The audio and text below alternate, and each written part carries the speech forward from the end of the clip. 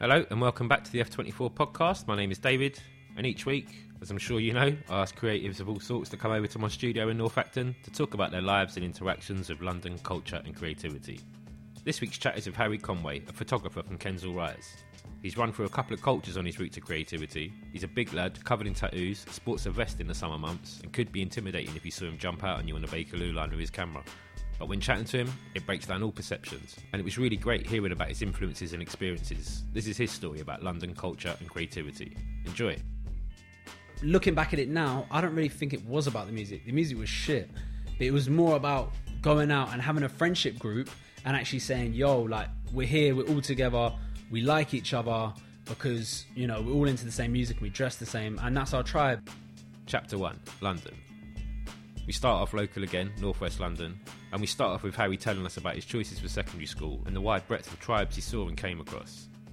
His interest in music kick off, and we talk about him going to watch bands play and being in bands himself, and how he's found his way through rock and punk and the hardcore music scenes, and what becoming straight edge is like, and meeting like-minded people within that culture, and his introduction to graffiti. Thanks for coming round, Harry. Let's start right at the beginning, man. Where are you from? Kensal Rise, northwest London. Okay, just down the road. Just down the road always. I was born in 1990, so I'm a 90s baby. Obviously, born in West London, went to school in West London. Yeah. So, what were you seeing in London around those years, and school-wise, what was it like? Basically, the way I see it is at a crossroads. So, you know, I'm finishing primary school. My parents are like, yo, which secondary school you going to? And there was a crossroads. I could go up the road, which was literally 2 roads away, to Queen's Park High School, yeah, which was notorious. So at these times, which would have been '01.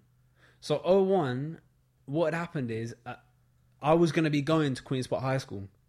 But I remember this, it's notorious. It was a documentary premiered on, I think it was Panorama. I don't know if Panorama was out at the time. It was on BBC. Yeah.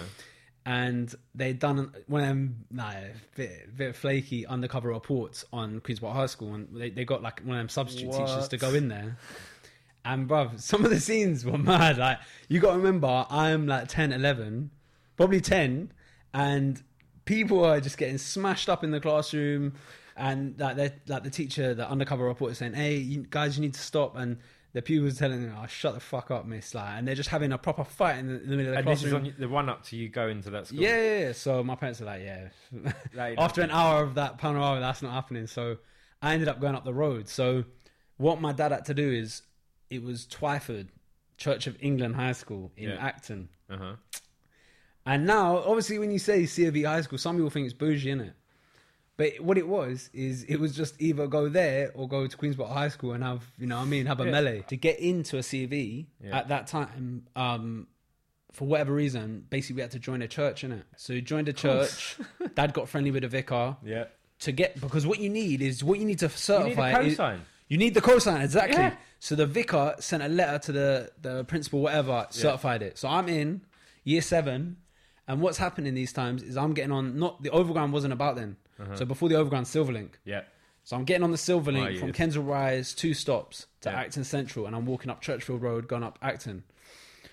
Well, like, for West London back in the day, I mean, obviously it's not the 90s, but still, the noughties, going to Acton was a bit mad. Because Kensal Rise, not much was really going on. Like, it's not like you have a main high road or whatever else. So it's kind of like, it's pretty calm around there. But going up to Acton, residential as well. Yeah, mad residential. All you've got is a few Bossman shop.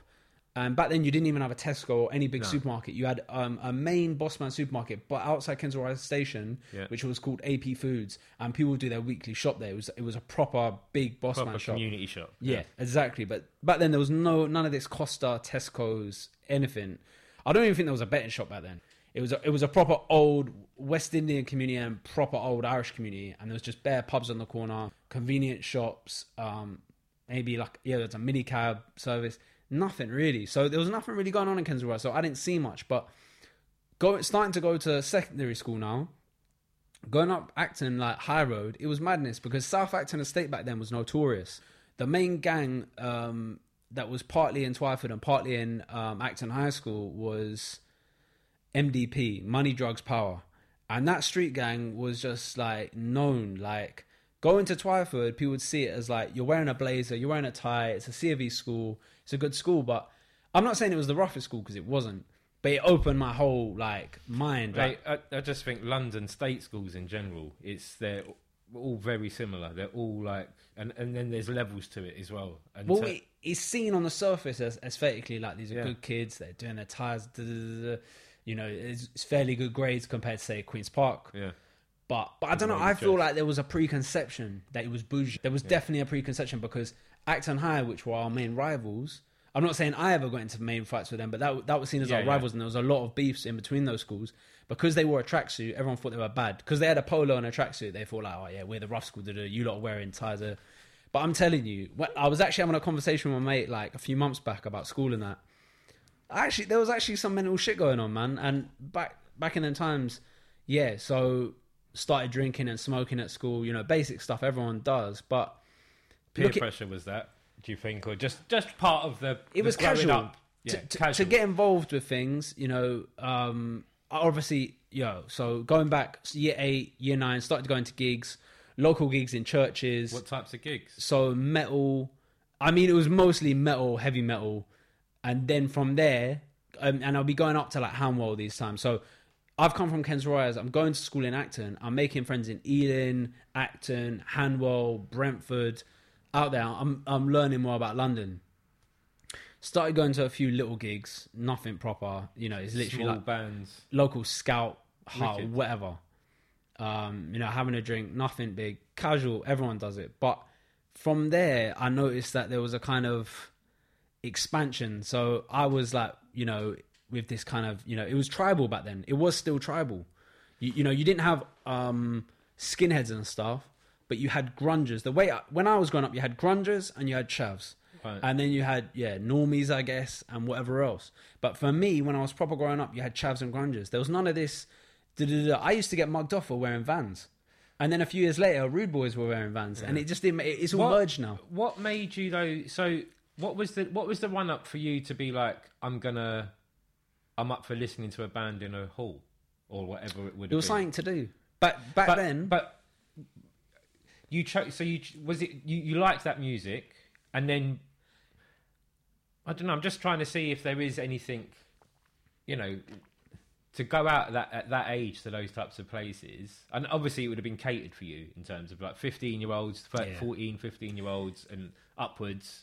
It was safe. You know, it was local kids from the school. We made little bands. Oh, wicked! So okay, cool. I was drumming. I started drumming. You know, I even got up to grade 2 in drums at Guildhall. Mad. Still got that. But I drummed in one band. It was nothing big, you know, played some really... For me, it's character building, you know. You'd go up to like somewhere like Peterborough and playing like a bar to like literally 20 kids. And I'm not joking. Well, obviously this is a little bit later, so this is year 9, so year 10. So you're still in school and you'd gone... Literally, music was the side hustle, basically, to go into school. When you were at school, it was just like music you're going to do, which ended up you being in a band. Pretty much. I mean, you know what, tell a lie, it must have been year 10, year 11, but I wasn't really... So I was doing art at GCSE level, I was doing music at GCSE level, but when I went up to A-levels, I tried to do these things. So I tried to do media, photography, music tech. I couldn't do music tech. Right. I'm not academic at all. I got kicked out of music tech because I got a U. You know, I failed music tech. But through all of that stuff at school, I'd made friends. We were all grungers, whatever you want to call it. Started doing bands, going out there playing gigs to like literally no one. So I was developing now. So I've gone from like metal and like heavy rock, and I'm getting into hardcore punk. And when you just said about the, I know that's jumping forward, talking about what you did in college and the music tech, but already what you're saying is that's analog. That is all hands on that music. Yeah. Do you know what I mean? There's no beat machines. There's no using a laptop. It's do it yourself. Like, exactly. It's DIY. Like feel the vibe and play the vibe yourself. Mate, you know, half of these kids couldn't play their instruments. You know, you'd have a bassist that knew like 2 songs. It was a joke. Right, yeah. But it was a place where we could go, allow our anger, go into a mosh pit and punch our friends. It didn't make no sense, but it was a release. When I look back now, it was a release of energy. Yeah. We didn't fit in back then. We had stupid hair. Like I had a fucking mohawk. I had like a flat mohawk. I think I dyed it red or green once. You know, just stupid stuff. I had like my favorite band at one point was Slipknot. I had like a boiler jacket. You know, fucking thinking back, you just think, what the fuck was I doing? What was it about the music? Well, I don't know. Is it just being a teenager and finding your lane? Was it that in that music? But so I don't think it was so much about the music. I think it was just when you were a teenager, you're looking for identity, and you know, getting that identity was going into a tribe, and my tribe was grungers, heavy metal, all that kind of music. And for looking back at it now, I don't really think it was about the music. The music was shit. But it was more about going out and having a friendship group and actually saying, yo, like, we're here, we're all together, we like each other because, you know, we're all into the same music and we dress the same, and that's our tribe. And, you know, you weren't singled out. There was few good kids in school that were a bit, like, lonerish and stuff. And I don't really want to say at that stage I wasn't a loner. You know, back in year 10, year 11, year 9, I had a solid group of friends. Maybe not all of my friends listened to heavy metal in school, but outside of school, I'd hang out with my mates. We'd go down Camden Lock, buy these ridiculous clothes in Camden Lock. So the actual title of the culture it wasn't really about that at all. It was just being within it and being with your friends and then within a movement, because it could have been any sound, it could have been any clothing, it could have been any. What you're saying is it was more than the final fact. It could have been. Like, looking back... It just happened to work in that dynamic with your group of friends. It was like, this is the one we're all... Yeah. I think... You don't make it... I'm not saying these decisions are made consciously. I'm just... No. They're all subconscious. Of course. Do you know what I mean? But what you just said was amazing, because you broke it down to... It wasn't just about the music. It was about friendships and tribes. And it's like, that's... The music sucked. I can go on my iTunes and probably find the first band. Like, it was awful. It was dreadful. The point I'm making, and I agree with you to a certain level, everyone was the same in the sense that everyone had their tribes. Everyone was just trying to find somewhere to belong and not be left out in the cold, basically. You know, I look back, and in year 11, it's crazy because I didn't even think about it when I got into graph. But looking back at it, there was actually three kids that actually painted graph. They wore tracksuits, you know, they wore Nike, Adidas, wearing Reebok, Umbro, and they were writers. But I didn't know about then. I didn't know anything about writing. I wasn't interested in it. I wanted to play the drums, and I wanted to go in a mosh pit and punch people, and I wanted to make out with that girl with red hair. I didn't give a fuck about graffiti. That was stupid. It was the back, so you knew it was out there, but it was the backdrop to the city. It wasn't anything. It wasn't anything. It was not on my radar at all, mate. Like, I literally didn't care about it, and it's just funny looking back at it now, and that's probably when I should have got into graffiti, because you got to remember, these times I'm 15, 16. That's a good time, or even 13, 14. Yeah, but you found something. You found music and that group and that tribe. That's the thing, is that, and so whatever happened next. Is your introduction to culture came with that tribe and that sound, and you what happened to evolve out of that was you making music and being part of a band. That's what that stage was. You understood and became part of something at a younger age. It changes. I'm still part of a culture, but I'm 38 years old now. I've been in my culture for 22 years. Completely changed throughout the whole of it. Do you know what I mean? It's part of culture, is what I'm saying. Yeah, and it's kind of funny now because, you know, going back to the music. So I was listening to this bad music, evolved, got rid of the band, and I got into hardcore. So hardcore was all DIY, analog. Started going to a lot of hardcore shows, you know, going out with other mates. I was, at this time now, I'm getting, you know, tins of Strongbow and K-Cider. My brother's buying me vodka. We're going to gigs, getting ridiculously drunk, having fights. Metal and rock, and then it was hardcore. So what was it? What is hardcore? Hardcore punk is a subculture of punk. So hardcore punk is basically Americanized. So it was coming over from America. It was bands like Minor Threat.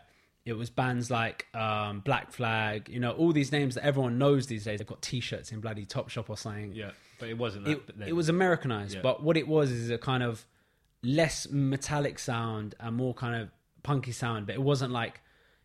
It could be screechy, kind of like fast punk. But then it could also be, you know, hardcore punk in the sense of like... maybe metalcore, so it was kind of metal and hardcore mix. And basically what it meant in practice was I wasn't going to church halls so much anymore. I was going to big venues, like the Astoria before it got knocked down in Tottenham Court Road. I was going to maybe the Forum to see metalcore, and going to other kind of little bit, maybe the Barfly in Camden, going up to Chalk Farm. And you were 18ish now, then you were in college. There's a whole mix of people. There's a lot of people. You don't know everyone. Everyone's pre-drinking in the queue up to the gig because no one can afford any alcohol inside. So everyone's trying to get drunk before. People passing around cigarettes, whatever, bit of joints. And what it was is that I was going to these gigs and, it was all good. It was all well. But it kind of felt... I got to a stage where the music I was now getting to was not so destructive. It wasn't, Slipknot or Sex Pistols or whatever.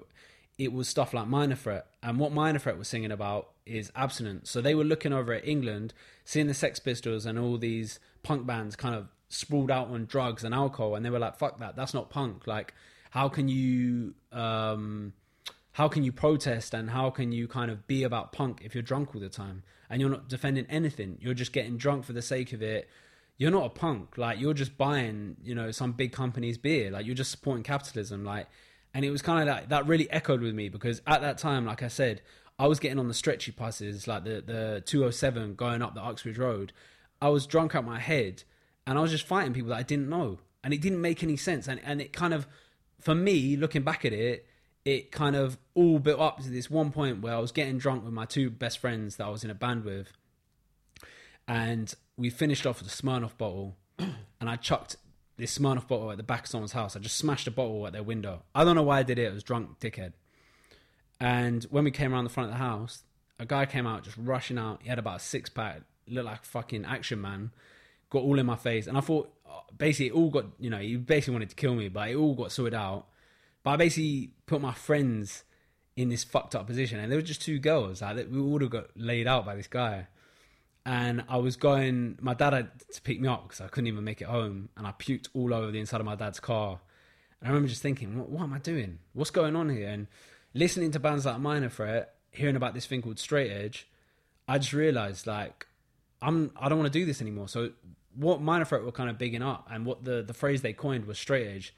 And what that was abstinence. So you didn't drink, you didn't smoke, you didn't do drugs. And it wasn't religious at all. I think a lot of people, when I tell them I don't drink or I don't smoke or whatever, they think it's some religious thing. But I was just sick of getting drunk and fighting people because to me, there's two types of drunks. You got the silly drunk and you got the aggressive drunk. And I knew which one I was. And it was all pointless. I had no meaning and I wanted to have some substance in my life. So you'd been part of this, you'd fallen in love with music at 11 years, 12 years old and gone through the stages of going deeper into the sounds, basically, from rock to heavy metal to Minor Threat and so on, and to go through quite a mental route of just enjoying the scene, going through some nice venues, and then being part of a culture that was gonna. Well, the choices were: shall I get hardcore, get heavily drunk, and fight and ruck and bring the mosh pit outside, because that was what you thought was. Don't get it twisted. There was still the mosh pit in hardcore, but you're basically punching each other in the face. And don't get it, like, hardcore is not full of straight edge kids. There's loads of kids in hardcore that are doing cocaine and fucking ecstasy, whatever else. But there's an element of hardcore that's straight edge. So you were still having the mosh pits and stuff, but you don't have to go in the mosh pit if you don't want. But my point is that I wasn't now going to fucking Marble Arch with a 4-pack of K-cider, getting drunk off my little stupid head and starting fights with some guy called Bob on the bus. And you'd got deeper into your culture, music culture. So I got deeper into my culture of music and hardcore and learning about more bands. At this time, in hardcore, records, 7 inches, LPs, tapes, they're still massive, even to this day. Yeah. Kids still press tapes. At the top of Pratt Street in Camden.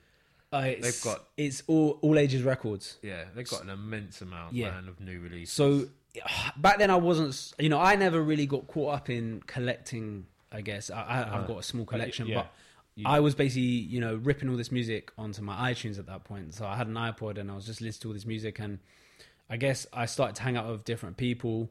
I started to get into hardcore, but at the same time, kind of in context of my life, I was now in 6th form. I was doing media and photography.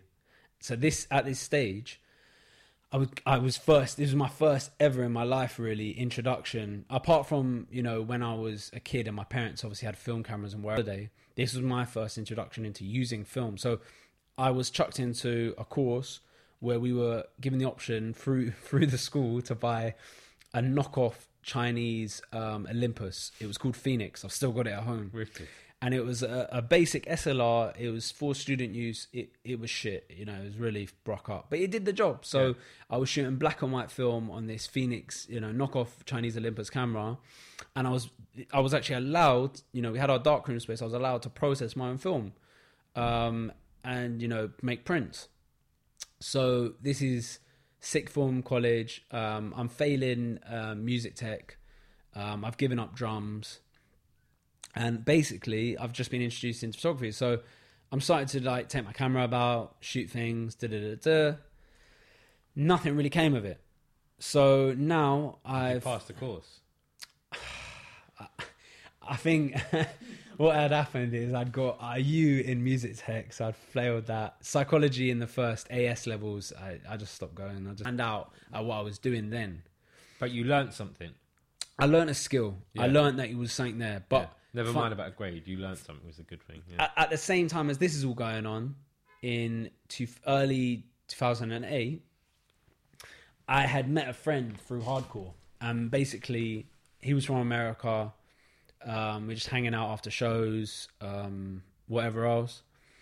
And he was the one that actually started talking to me about graph. And it was funny, actually, because he was a rich kid. His dad was so rich. He paid to be off the rich list. His dad's a banker in America. He's got a flat by the London Eye. He's got 5 houses in America. I've been to 1 or 2 of them. They'd just buy jet skis like it was nothing. It was nuts. But when he was in London, he had this whole thing of he wasn't that rich. He had a small flat in Parsons Green. I didn't know him like that. I'd only just started hanging out with this kid. But he introduced me into fucking State Your Name. So we would watch State Your Name. Was that because of the music that's on the video? Was that part of the attraction?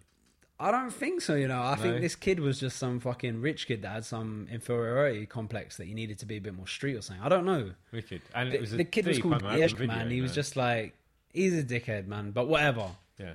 He introduced it to me. Watched State Your Name. Watched all these really bad. You wouldn't even know the names of them. I don't even remember the names of them. They weren't proper graph films. It was just bits of graffiti on YouTube. So we're fuck it, we're going to do this. We've seen it on YouTube. How hard can it be? Chapter 2, Culture. We're getting into it now and how he tells us about running through the city and going to gigs with his friends, watching graffiti films and starting to write and how he came up with his name. And we hear about how he learnt about the culture and meeting other writers within the hardcore music scene and how he found out about veganism and his decisions on becoming a vegan. We also talk about work life, menial jobs and what life's like signing on, and also what he was getting out of graffiti personally and how a couple of silly moves ended up with police at the door. You got to remember, I'm 18 now. It's 2008, so I didn't know what to tag, so we just started tagging our band names. So we went down to the shop in Camden. He'd buy chrome 600mm burner and I'd Molotov covers all 600mm black, and we put a pink dot or an Astro cap on the top. And we didn't know what the fuck we were doing. We hadn't even sketched anything. No one knew. We might have tried to write hand styles, but I know we did not have a fucking clue. I had no mentors, nothing. What was the name you were going to paint? So basically, I was writing Can't Relate, which was my band name at the time. So I was writing Can't Relate, writing stupid shit, writing Straight Edge. And what we do is, it got to a point where we need a tag. So he was writing Scare, SCARE. And we were literally filling up the whole of a shutter. So we get a can and we just do a tag that fitted the whole of the shutter. It was the thing ever, in a way. Maybe it was cool. I don't know. The hand styles were awful. But it got to a point where I said, I need a tag. I can't just keep writing this stupid shit. So my friend was like, well, just pick letters you like and put them together.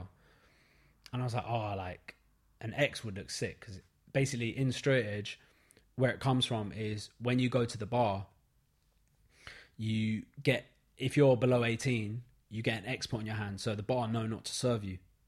So Straight Edge kids basically X up, that's what it's called. You put an X on your hand, so you're showing that you abstain from substances, basically. So I was like, gotta use an X. So I have an X in there. ER flows. and fuck it, chuck a Z on the end. It's all spike in it. It will go. Stupid. So I've started writing Xers. That was the first ever tag. Okay. Xers. And there might even still be one in Kensal Rise. I don't know. But obviously it's covers also. It's faded as fuck. Start playing around with combinations. Then I started writing X-Res.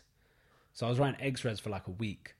And all of this at this time was like this shit, like just stupid tags. Like it wasn't even racked paint at that point. But anyway, got to a point where I flipped it all around. I was like, Zerks, that's it. It flips, it works.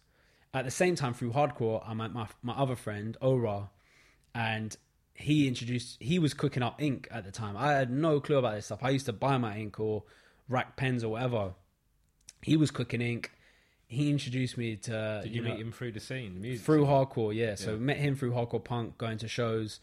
He was like, yeah, I do graph. He was a bit more established than me in the sense he knew what he was doing and that. And we started bombing together. And through that, he taught me a lot. We learned a lot from each other. We helped each other rack. We helped each other with our styles, sketching, whatever else. So, coming back to context-wise, I've now finished sixth form. I've got a place at Roehampton University to do photography, but I've deferred it. I'm sick of education. I'm basically, I can't deal with it anymore. So in my head, I'm like, yeah, fuck it. I'm just going to go work. So I've deferred my place at Roehampton, and I've got a job at Odeon Cinema in Kensington High Street. And I was getting paid £5.15 an hour because I was under 21. So the pay cut was different. And I was basically ushering at the cinema, watching the films, selling tickets and stirring nacho cheese for the nachos and rotating the hot dogs. And I wore this cruddy, like, would enjoy your film. And, like, I think the end line was, like, enjoy your film and spit in my face. Because everyone looked at me like a scumbag. Like, I remember serving that... I used to serve bare celebrities up there because all the celebrities would come to that cinema, even though it was Brock Up. Because Leicester Square was bait and Central London was bait. But that was kind of still a bit classy, I guess, for them. So I served people like Javier Bardem and Penelope Cruz.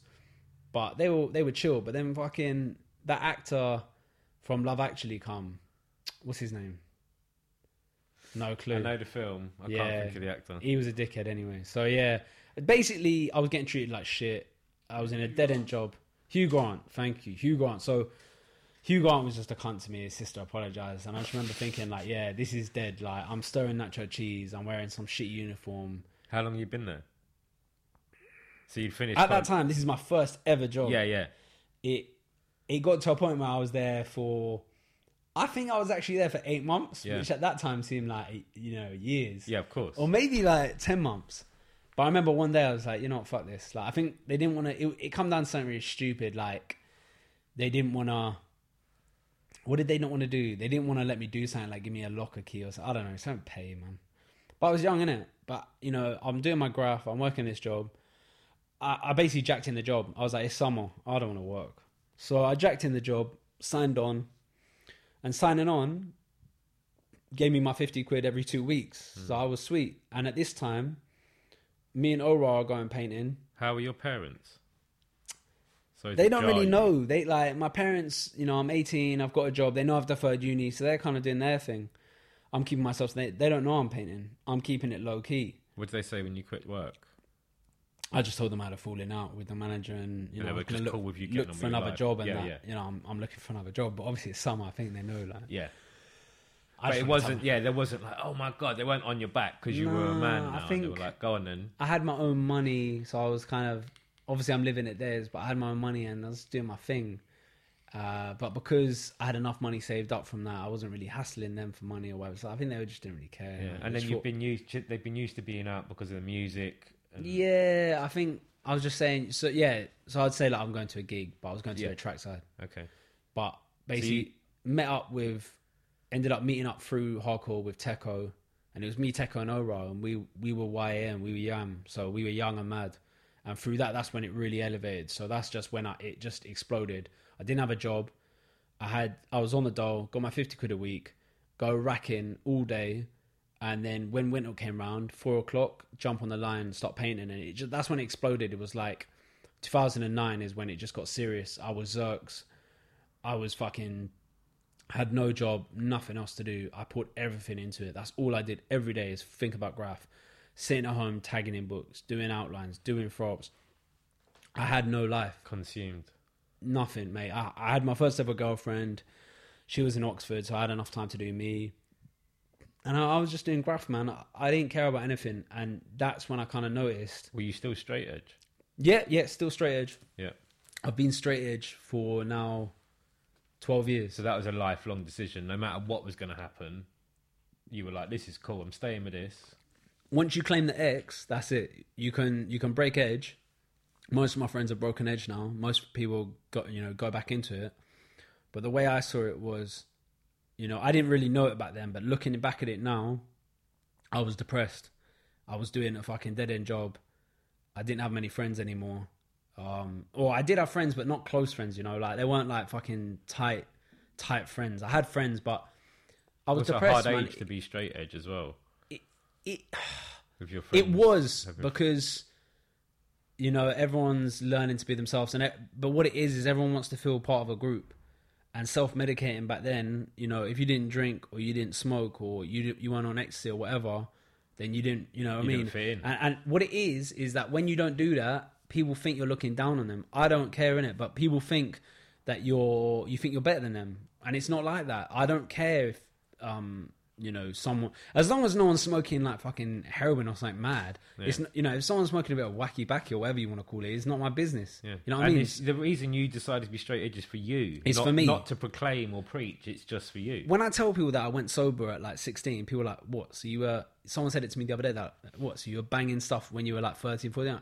Look, I wasn't a fucking raging alcoholic, but I was drinking a lot of cider, smoking a bit of weed. I was not on anything serious. It wasn't that deep. But you could have easily. I could have. If you carried on, you would have done what everyone else did. You can do whatever you want. Yeah, like, and you would have gone into everything else like everyone else did. And that's the thing, but I just felt I didn't want to be that person anymore, so I cut it out. It was a simple decision for me. Yeah. But because a lot of my friends were going straight edge back then, it seemed easier.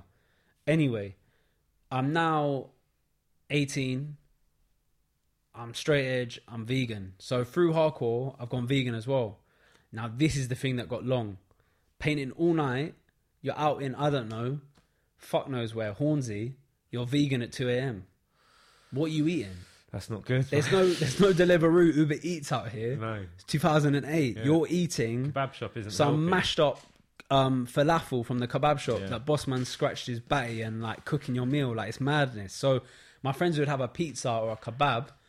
And I've got this. I remember one time actually, Kenton Station opposite. It's still there. I don't know how this place is still running. They served me, a standard falafel wrap. Everyone knows that in London. It's falafel wrap. Yeah. Bossman served me a pita bread, and then it's got salad on top. Tahini, maybe. I don't even think it was tahini. Hummus probably, and some other salad sauce. And I said to him, "What is this?" Because it's not even inside the pita bread; it's on top. It's assembling. It's not cooking. Yeah. It's assembling. Yeah.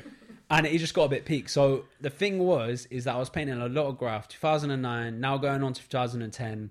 I've missed out on the Roehampton space, and I'm just basically going for it. I'm just going for graph. I've forgotten about education. I'm hooked on it. Graph is like my one true love. It's sexy, and I'm this like, horny like 20-year-old now, and it's my life. Like all those drips and like hand styles and putting the cracks in on dubs is just so fucking sexy, and it's like this obsession with it. Like obviously people are gonna call bullshit, but like I'm not that deep into star signs, but I'm a Gemini, and Geminis are meant to become obsessed with things. And like looking back, maybe it's a coincidence. I do get obsessed with things. When I get into something, I get very obsessive with it, and I just kind of go a bit overboard. And with graph, I was doing that. So me and Teco would jump on the fucking Chiltern, go out to Aylesbury, rack all the B&Q like ridiculous. Like back then, like that's how you got paint. Like before there was paint shops, like we only made like one trip or two trips down to HQ in Brixton, and some people tried to rob us on the way back to the station, and it didn't really happen. We got into the station, but you didn't really buy paint back then. So we were out racking all day. Otherwise we couldn't paint, and we wanted to paint. We were going to paint. So it was like let's go out and rack. And thinking back, it just kind of got into some really stupid scenarios. Like, I don't know why, but there was this phase, it might have been a little later, where everyone wanted a postman bag. And I remember putting on a balaclava and robbing my postman. And like, I don't know why I did that, but I really wanted the postman bag. So like, what I'd done is I clocked, like, when Did you this... give him letters? Yeah. No, let him- I took that. You took the letters? Yeah. So what happened is I watched them coming down my road, and this is the dumbest thing now, thinking about it, because you get fucked with this now. But I put a balaclava on, like, rolled it up like a beanie. It was summer, so obviously he was wearing a beanie. They're coming down the road, and it's this push along where basically it's like a trolley, but it's 2 bags attached. And I've just, as the woman's gone to put the letterbox, I've just pulled it down, balaclava, picked up the whole trolley. Not even the 2 bags, just picked up the whole trolley and just run down the road. Letters going everywhere. She's saying, oh, what the fuck? And I've just run around the corner, run down a whole residential road, dumped out all the letters into some scouts back garden. Fuck no, I didn't even look through the letters for any money or anything. Fuck this, I just want the bags. Anyway, back to the story. So I've got this postman bag, but also I kind of got a bit addicted to the post office. So like, back then, you had post office trolleys that were left out on the road, hard plastic trolleys. They don't do that no more for a reason, because everyone was stealing the bags and stuff. And I stole a postman jacket, and me and Ora went to Richmond home base back then, and fucking, I don't know why I thought that was a good disguise, but I dressed as a postman with a postman bag, and went in separately, filled up a whole basket full of it would have been the Bandit fucking... This is when they brought back Rust-Oleum in like a dodgy form, but there was still a few plasties, I think. Standard, went to garden centre, filled it up behind some rack, and then I've come out the front, and as I'm coming out the front doors, bare people shouting, hey, what the fuck are you doing? Like, da-da-da. I'm coming to the car park now, and basically I'm doing that thing where you're like going either side of the car, like they're chasing me around the car and that. I've got round it, and I've got away in the end. They just thought, fuck it, you can have it. And I've run off. But the funniest thing about it is I'm running down the street in a postman jacket with stolen paint in this postman bag. All the staff have gone back inside to Ora, and they've somehow put us together. We must have been bait about it. And they're saying to him, where's the postman? Like, where's the postman man? And Ora saying, what are you talking about? Like, what postman? What postman? But obviously, yeah, that's just stupidness. But yeah, I think just through racking, we learned a lot about the city. That's the way I look back at it now. I didn't know fuck all. I knew about my little fucking area of northwest London, like Kilburn, Kensal Rise, Kensal Green, Willesden, Queen's Park, all of that. Acton, but yeah. it was nothing. It was a small little bubble. London's a bubble. But through graffiti, it taught me so much about geography, because we were having to get night buses down to South London. And back then, you didn't really go them parts, but we needed to get up. So, with it, so say you started writing in what, 02, 01, 02? I started writing late. I started writing 08. 08, okay, cool, But sorry, yeah. So 08, only late 08 is when I actually got Zerks as a tag. Okay, so, and then what made you understand All City so quickly? What made you go? I got bored all of tagging around? the same areas. I was bombing. All right, so like skipping a little bit, you know, one of the reasons I got caught is I basically had a ring around my house. Because when you look at it on a map, I don't know if they still do it now, I don't know if they have the local council have the budget to do it, is when they buff graffiti, they take a picture of it and put it on a map. And when the police came knocking, there was a ring around my fucking house. But I'm not talking about a ring like my local streets. My whole area had like, north, south, east, west had been tagged with Zerks. So they were saying, look, it's all coming from around here, because when you're walking home, you're bombing. Yeah. So these days I'd always tell kids, like, don't bomb when you're coming home, because you're just leading them there. So what happened is I just got bored of tagging my area. I'd done all the local track sides.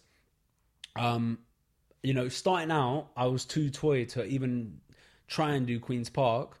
But track sides wise and streets wise, like for me, I was a street bomber. I used to love just tagging streets on my own with a few pens and a tinny. And that was it. But it got boring, man. Like, you can get buffed and whatever else, but you just keep tagging the same area. I wanted to see more of London. So from there, I had the connect in Northeast. So we were going over to Northeast London, me and Teco. Oh, that's where Ora was. Yeah. So he's over there. Teco's coming from up Northwest, like far down. So we've gone over to Northeast. So now we're starting to paint East. So the way that connects it is the Silverlink. Yeah. So the Silverlink's still the Silverlink. The best But- line. The best line, but now it's the orange line. Now it's the overground. Yeah. Basically, we had tagged all that line. Like for me, that was my favorite line. So that's how we expanded outwards. Is we doing all the overground line, doing the Richmond to Stratford. You know, not really the gospel, and then we just gone into tube lines. But it got boring, man. Like we'd done gone up the Bakerloo line and we gone up like the Jubilee line and stuff. We'd done that, and I think it was like a curiosity. That's the way I see it. I'm a very curious person and I like to know things. So I just wanted to see what was out there. And the thing is, I wouldn't say I was all city because we never went deep south. Like I didn't go out to like fucking Catford, not that I can remember. But we went out to East. We did East. We had Northwest on lock. We had West on lock. We did a bit of Southwest.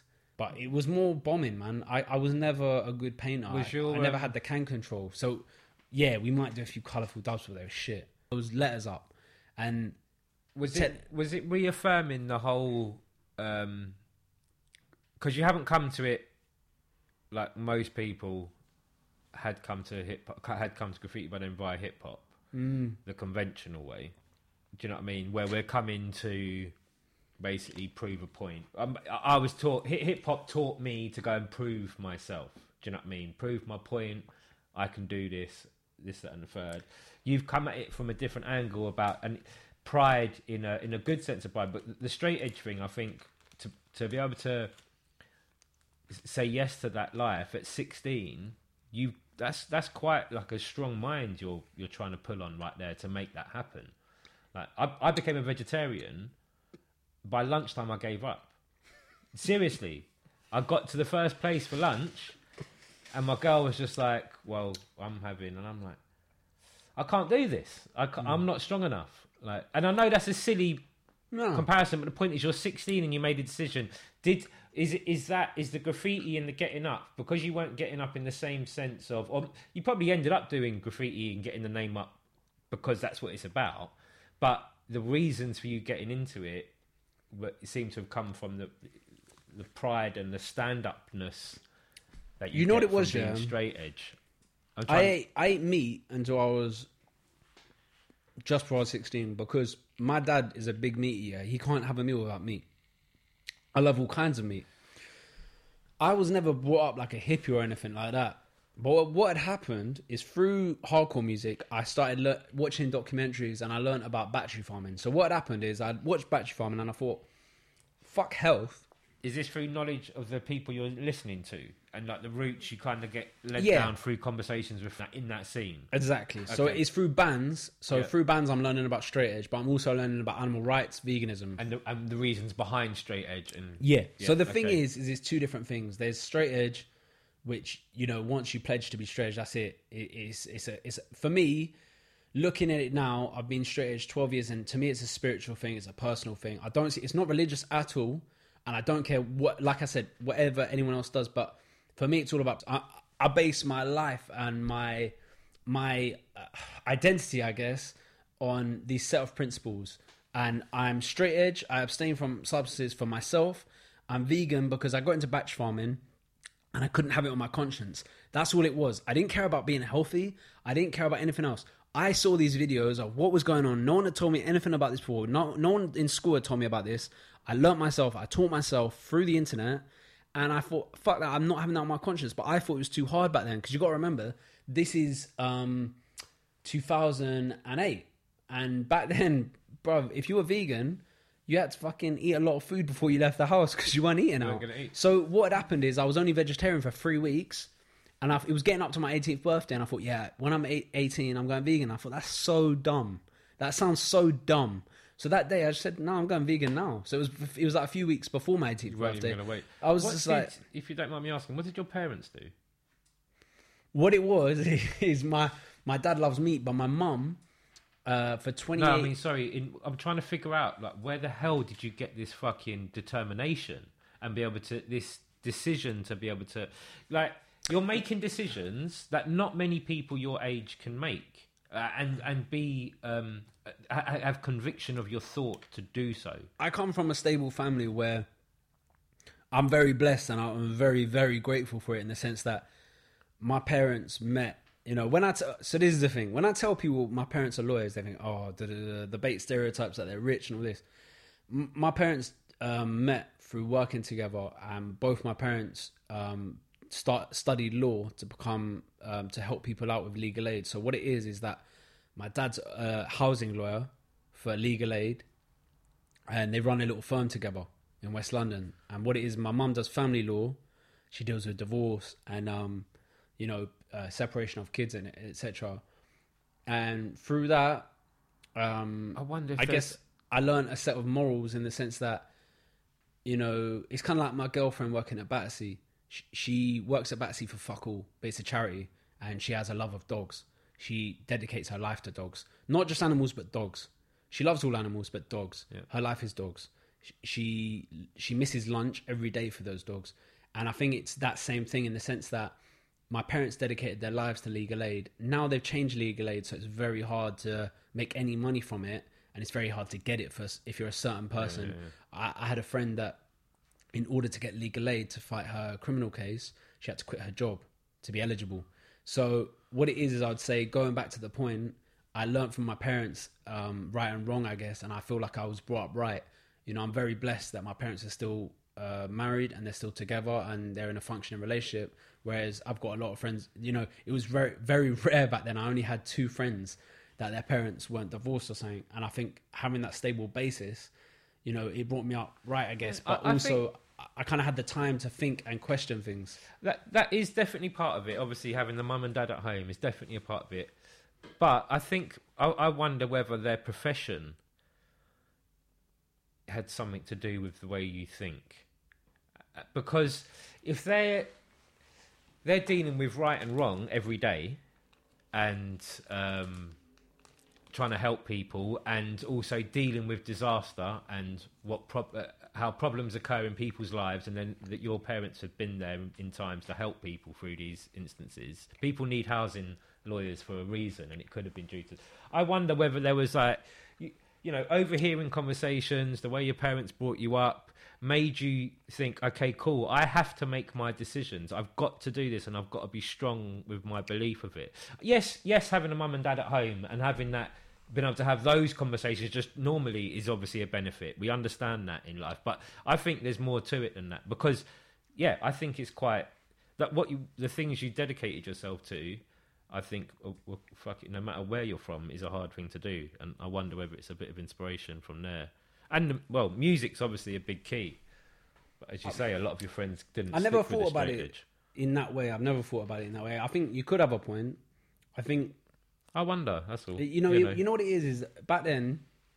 It's funny what you say, because you're right. I didn't get into graffiti through hip hop, but back then the only rappers I'd ever heard is like buying like 50 Cent in the club on fucking disc on a single, or Eminem, or the rapper from Linkin Park. That's the only rap I'd heard. Like, I was genuinely listening to. Obviously, I'd heard rap, but I didn't get into it. And I think people listening to music, like they're listening to pop music, they're listening to like Britney Spears or something. Good luck with that. But my moral compass was certified because I was listening to this music which was saying, fuck racism, fuck sexism, fuck homophobia, be a legit person, stand up and be counted. Do you want to have this on your conscience? Do you want to get... there was one song called, like you have a restaurant where it's like bring your own bottle. It was called like BYOB. There was BYOR, like bring your own revolution. And it was just basically talking about, like crust punks that talk a lot about politics and about, politically correct things, but they just get drunk and sit around in the park and do fuck all. And I was sick of that, man. And I felt like you got to take it in your own hands. Like, really be the change you want to see in the world. Man. I really admire it. I think it's amazing. I went to a few protests and stuff, but I realised I was going on stuff like fur demonstrations and animal cruelty, and fuck all was getting done because there was more police than there was protesters. It was a joke. I went with, I've done my fair share. I was at the G8.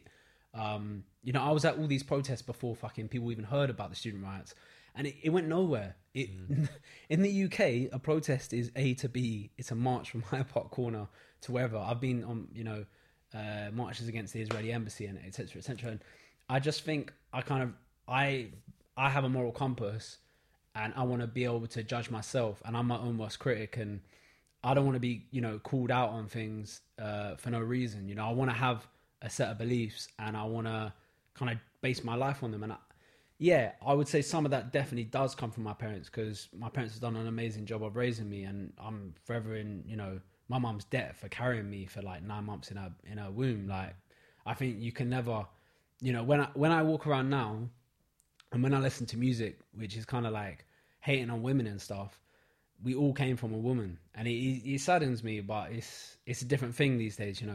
I think the things you're surrounded by when you grow up, evidently, we should all agree on, form you in later life. And I tried to surround myself with things that did that. And I think going on from that, expanding on that, I didn't really surround myself with anyone, in the sense that I was painting so much graph. I started really going to gigs. I was sick of it, man. I was sick of the people at hardcore gigs, because there was a lot of hypocrisy, and it just became another scene. It was another trend, and da-da-da. So what I was doing is, I felt like I'd either needed to get my release from a gig or from graffiti. So if I went to a gig, normally my mates would be like, yeah, let's go paint afterwards.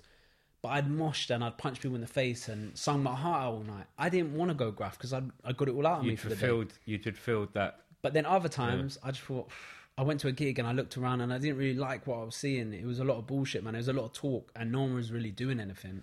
There's people talking about big issues, but no one was really living it. They just cared about the nicest sneakers they were wearing or whatever. They just had the cool shoes and the cool clothes, and it was bullshit. So I stopped going to gigs for a while, and I just really got like deeper and deeper into graph, and I was only chilling with like Techo really and Ora. That they were the only people I was chilling with. My friends outside of graph didn't, looking back at it, I've lost friends through graph, because there's really close friends I had that basically I didn't spend enough time with, and I guess they couldn't relate to what I was doing at the time. They were cool with it. They were like, oh yeah, you're writing, da-da-da-da. But I didn't spend enough time with them building those relationships and friendships and forming the kind of tightness that people have now. That happens, man. It happens, but that happens. I think I see the pros and cons of it. At the end of the day, some friends are with you for life, and there's some friends that I haven't seen in years, but I know if I see them, it will just be the same, because we've got that relationship. But I think, going back to the straight edge thing, when you're not, people are scared of what they don't know. And when you're not drinking and not doing drugs, and say friends that are not straight edge now, I think they're unsure of what I think of them. Or because I've been out doing graffiti, I've been around a different, not a scene, because I'm not in a graffiti scene. I love graffiti. I don't like graffiti writers. I like doing graffiti. I don't want to talk about it. I never got that. Back in the day when we were reading like stuff like Graph London, it just seemed like the neakiest thing you could do is like talk about graffiti. Like, I never liked to go into private views or graph jams or whatever that shit, because I just found it ridiculous. Because it's like, for me, graffiti's always been a personal thing, because like I said, looking back on it and examining it now for what it was, I was a depressed 18-year-old who had no other outlet apart from graffiti. And I put everything, all my what did you think my hatred and everything into it. What did you think about real life at that time then? So what was real life? So real life to me was going to Holston Job Centre. So there was no job. It was still the job centre. I was at my parents', no rent. Roehampton's backed off completely now. You've missed that opportunity. Yep. And you're just living off like 50 quid a week. But obviously living the life you think you want to be living at that time. I didn't care about anything. There was no real life. What happened then? You done that for how long? And because you got up. I did that for a couple of years, and then what had happened is it got to a boiling point. I'd done it all. I'd bombed everything, and I got reckless. And I walked from the Roundhouse in Camden to central London with a soul tip marker full of metal etch. And I metal etched everything on the way. Any piece of metal, broad daylight, metal etched it, me and Taco. Went to Charing Cross Station, did a massive 25mm reach on the Charing Cross Station shutter, inside gate, yam. While I was doing it, so-and-so was meant to be looking out for me, but he didn't. And I got nicked by undercover police. Went to Charing Cross Police Station. Ended up getting a caution, long story short. They wanted more than a caution, but I was a good boy. I didn't have any fucking previous. Got the caution. Another long story short, bombing. I just told everyone, stop bombing Yam, we'll be fine. But what happened is student riots. I wasn't at the student riots, but they set up a whole dedicated police team. And I could prove to them. They basically came knocking one day, 2 undercover DCIs. I'd seen other kind of a police, but I never really had police on my door like that. Yeah. So that was kind of a new level for me. And basically, I was on bail for 2 years. I was laughing because I knew I wasn't at the protests, and I had a stub actually from a gig that I showed them, and I said, and that I proved that I wasn't at the riots. So they dropped the idea that I was at the riots. They just basically wanted me for this one tag. I did a tag in 2008 when I was toy on the arches that go from Trafalgar Square down to Buckingham Palace.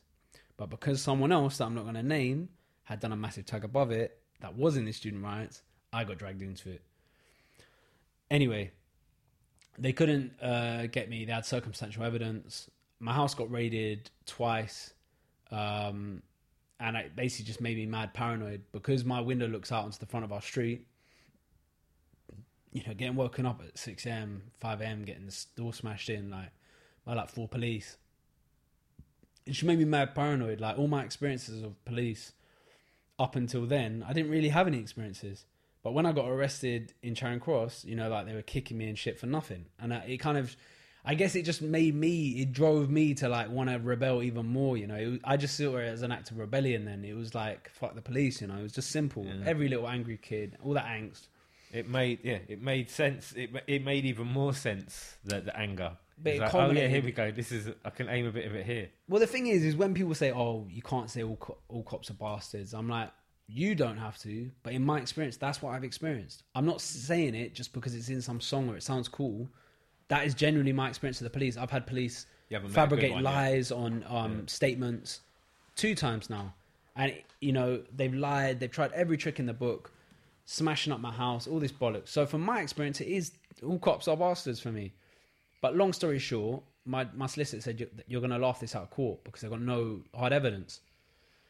But the devil's in the detail. What happened is a hipster, a friend of a friend, had taken a picture of a Xerx tag on a bin. He put it up on his hipster blog when blogs were still a thing.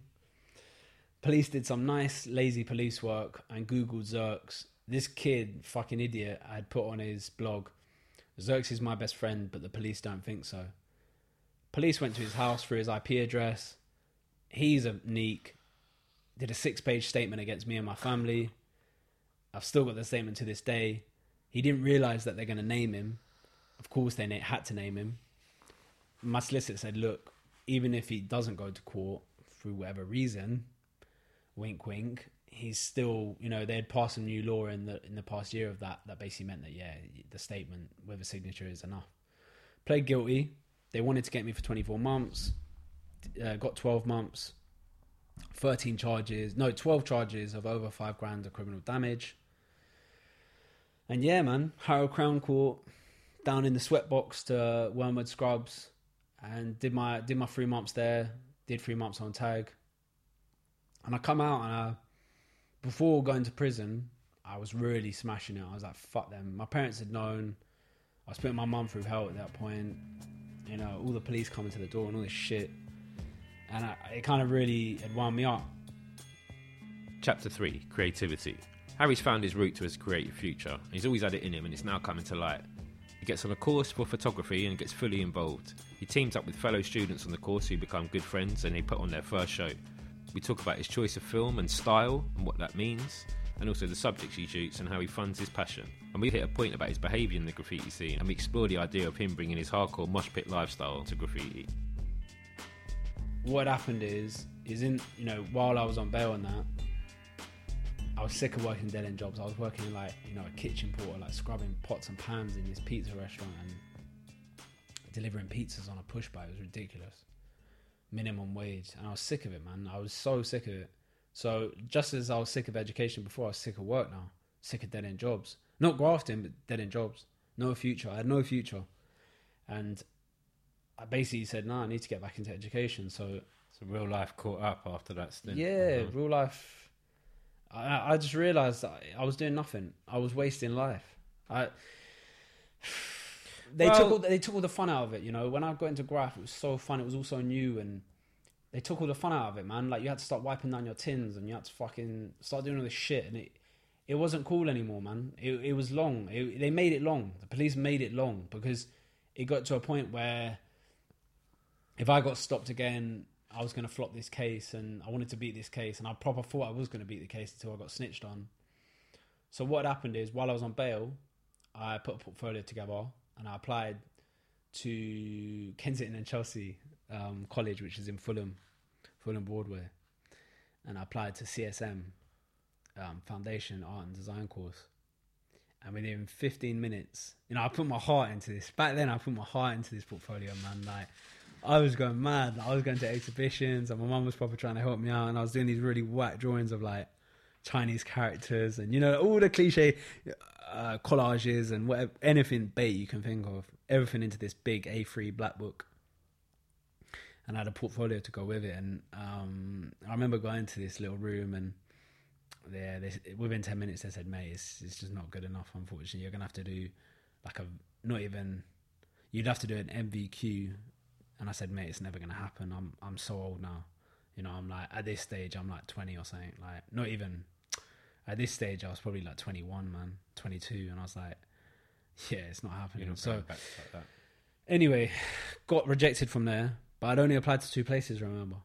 On the final day, CSM emailed me, got into CSM Foundation. My head was blown. Did a foundation for a year at CSM, passed it. In this time, I was on bail. So I finished my course at CSM. Within a month, went to court, got sentenced, went to prison, did 3 months, came out on the 4th of October, and they'd done something where my mum was pushing it, because the solicitors back then, it wasn't really happening. So my mum basically did all the paperwork herself for the tag, because everyone in prison is like, yeah, there's an eligibility date for tag, and no one ever gets it. It's always a fucking few weeks later. So I was on the wing, didn't know what was happening, and they basically called out my prison number and said, yeah, Harry Conway, get your stuff, you need to go report to the gate.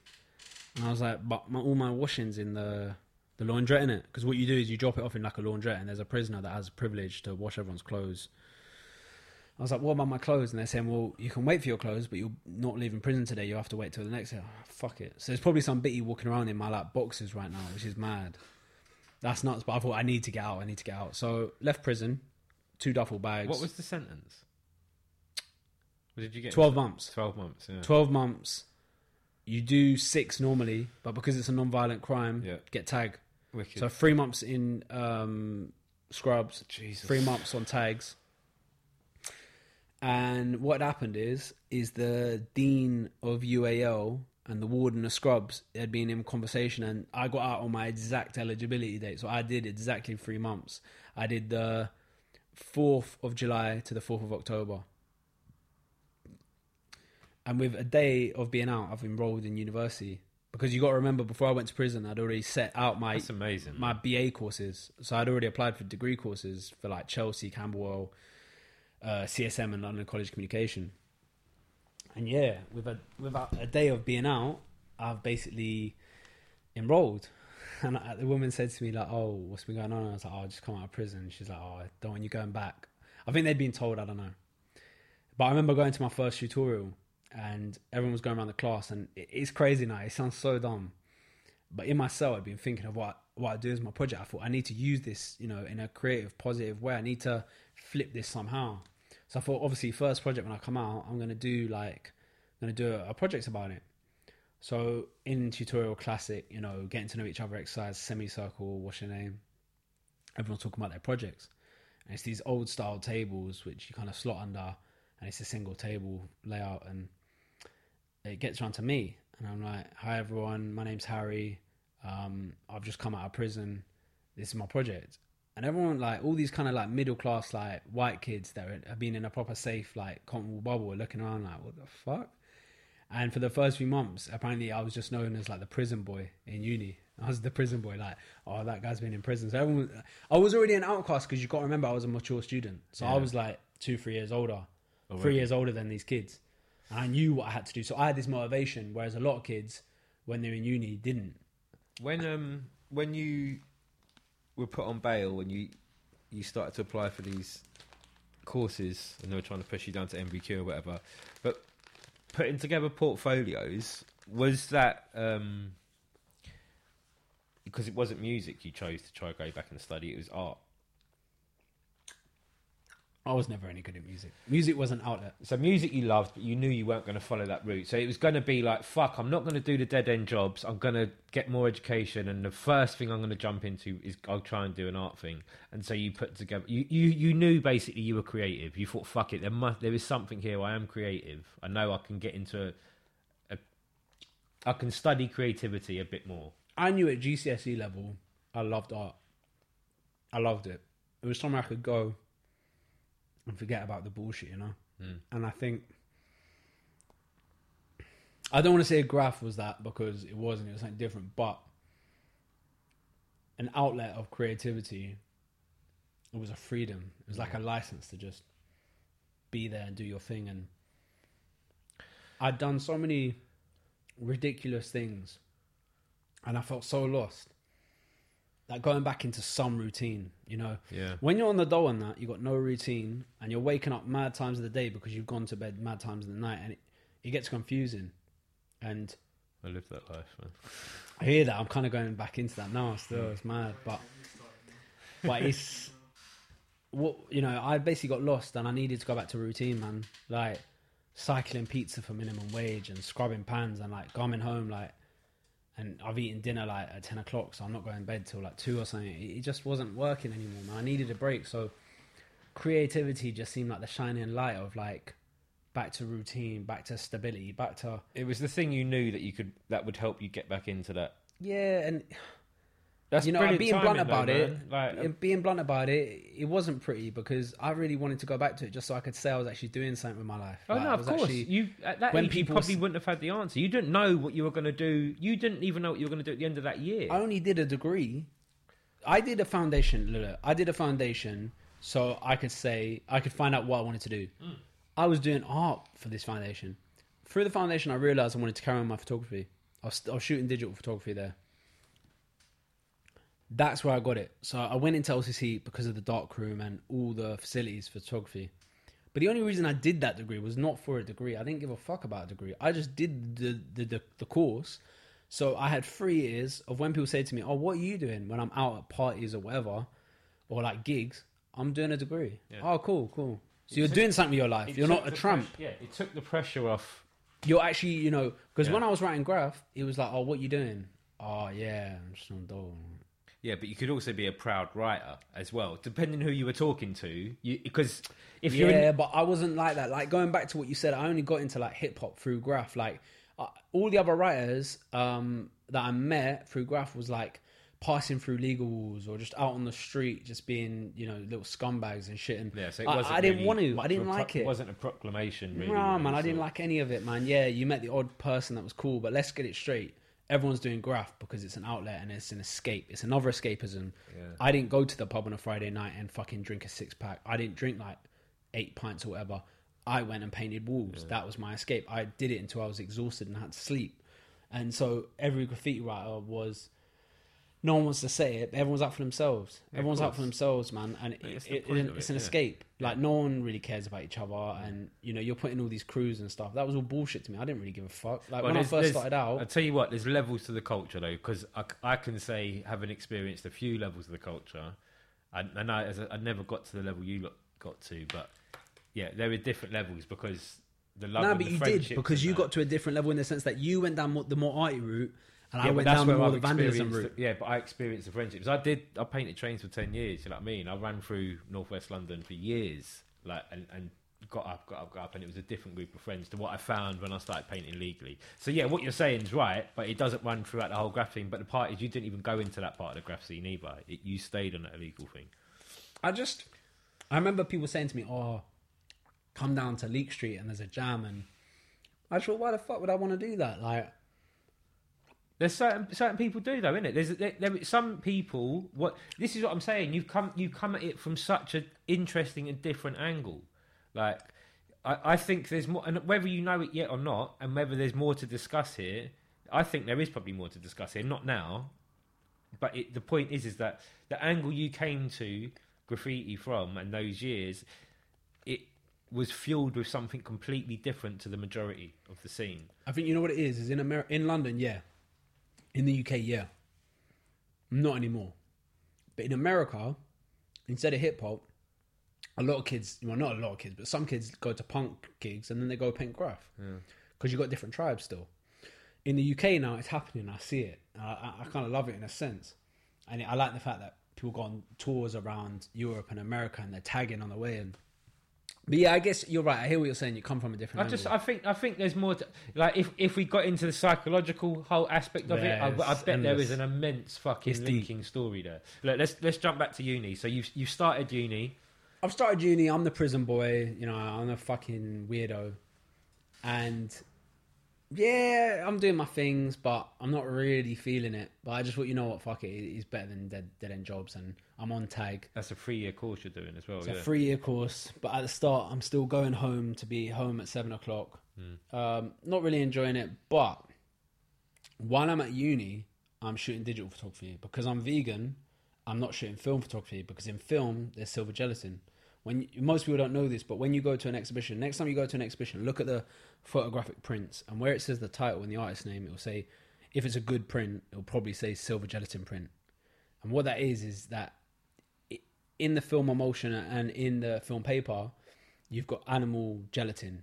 There's animal substance in that to hold it together, whatever technical term. So basically keeps you as a chosen vegan to...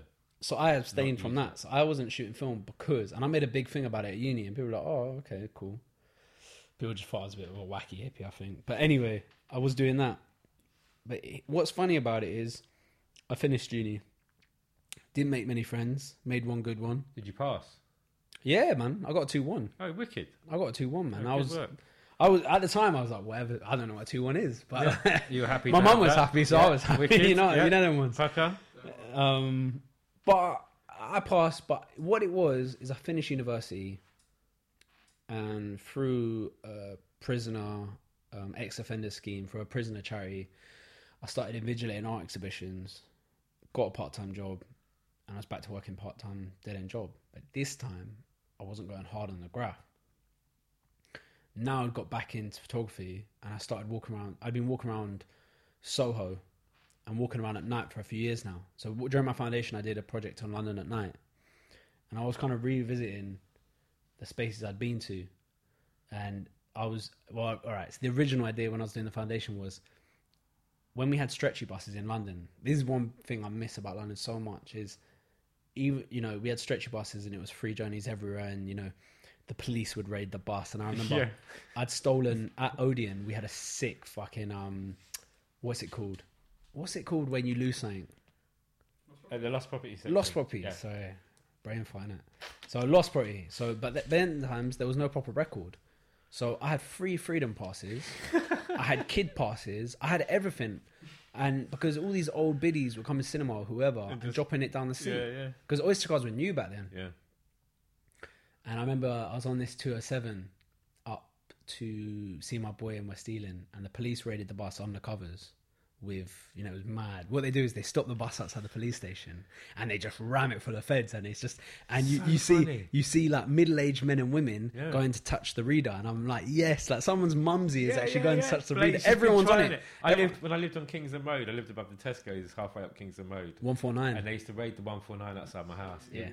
I'd be like, I can't believe the amount of money. It was madness. Like that. It was nuts. Because no one was paying for that bus, and I loved it. So I got raided, and I must have been having a slow day. I gave the fucking freedom pass to the geezer to check it, because I thought it'd just read like, yeah, cool. But he obviously saw it's a freedom. Some old biddy on the front, some old woman. He's saying, yeah, mate, we're going to have a chat about this. So they'd taken everyone off the bus that's like dodgy. Fuck. And one Somalian brother, I remember, he just skitzed out. He just went mad at the feds. And all the feds like rammed on this Somalian brother. And in the like chaos, I slipped around the back of the bus, and I went around the far side of the bus, and as it was pulling off, I was running alongside it. Yes. So the police were back there, and I was running alongside. I just dipped on the other side of the road, and I was gone. Because that's fraud, isn't it? Yeah, you can't be getting... No, fuck that. Not so after that shit. I'm out of that. And that was... I'd bent the other freedom pass, so that was my last one. Yeah. But anyway, I thought, where... You know, back then, on stretchy buses, people lived on these buses. Yeah. So I thought, where did they all go when they took the stretchy buses away? So I kind of started going around Soho and Chinatown, and I realised at 2 a.m, 3 a.m, in central London, Chinatown and Soho are the only places that are alive on like a Monday, Tuesday night. Yeah. And these people had just gone on back onto the roads. And not all of them are homeless, but they're just kind of like wanderers, I called them. I called them like wanderers. Like, you might have mental health issues or substance issues. They just wandered. But anyway, in uni, when I come out of prison, I thought I'm going to revisit the locations I was doing when I was doing graph. So I went back to tracksides, all these spots, and I did like long exposures on my digital camera. And it kind of culminated in a show. So me and my friend and my brother and our mate Molly put together a show called Night on My Mind. And what it was about was graffiti. And Molly had just done a mini documentary. To get into film school, Molly was like a year or two younger than me. She filmed me at Trellick painting a piece, and it wasn't, it was whatever. But it got her into the film school. But then she wanted to expand on it. So she filmed me, my friends, other graffiti writers, my parent, my dad, my brother. And she screened this documentary. I showed my photos of the tracks. My friend showed his black and white film photographs of tracks, Ivan Bliments, and my brother showed these paintings about how graffiti and like getting raided and his experiences of being around graffiti. Anyway, we called it Night on My Mind, and we did it in these railway arches behind Waterloo Station on Lower Marsh Street by Lambeth North Tube Station. And, I guess at the time we didn't realise it, but it was quite a big thing for us because we'd never done it. Like, this was our first show. Like, it wasn't some white cube space and we just hung a few prints up. Like, we drove out to Gypsies outside London and bought yard fence, proper yard fence. We built a wall out of yard fence. We bought razor wire. We stole things and we made it this immersive show. We lit it all fucked up, and it was like you're going into this railway arch. There's trains going above you every 10 minutes. There's razor wire and there's all these photographs of graph. There's this documentary playing. And yeah, what happened is we emailed all the press agencies and no one wanted, no one gave a fuck. And no one came down.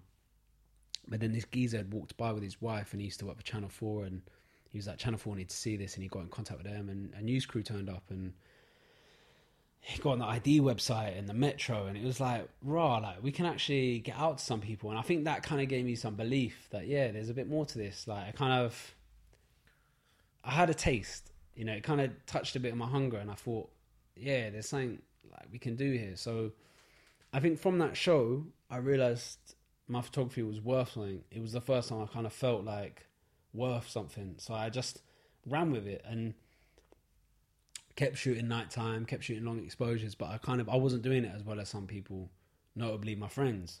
So I just basically cut that out, and slowly but surely I was walking around Soho at night and I was taking people's pictures, and I got back into film photography. And I guess these times people don't really care, it's 2018 and people see veganism as they just don't eat meat or whatever. There's some jokes. I wouldn't wear leather. I wouldn't even wear fucking down jackets at one point. But I guess I relaxed and I thought, you know what? I had a chat with my mate when I toured the East Coast of America that summer. He's like a lifelong vegan.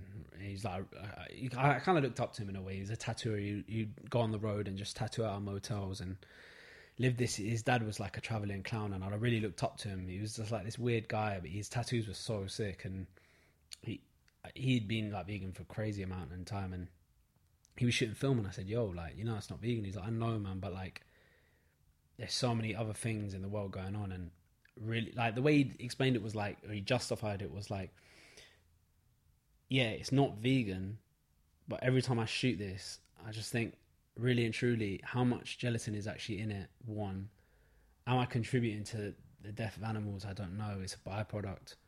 And I guess it sounds kind of bullshit now, but he said, like, every time I shoot film, I kind of do something, in aid of animals. His brother made a documentary called Cowspiracy, which is now seen as like the biggest like vegan documentary. And it's crazy. But anyway, I kind of thought about it and I thought, yeah, man, like I'll just start shooting a lot of expired film and film that's just probably going to go in the bin, because I loved film. I'd got my passion, remember, from sixth form in the darkroom, and the whole of university I didn't actually shoot film, and it felt so stupid.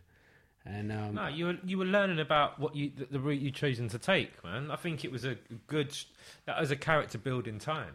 It was, to fall in love with something like film, and then to make that decision for 3 years, like, no, I've made this other decision, which I'm gonna let it rule. But that's character building. Yeah, it confused my principles. That's what it was. Yeah, but whatever happened, man, that's again, it was a learning process, and really it was a learning curve. But going more back abstinence. into it, I basically, I was abstaining from it. And the thing is, for me, is I judge people on their principles, and I judge my friends very harshly on their principles. And like I said, that's just how I base my life. It's kind of like an OCD.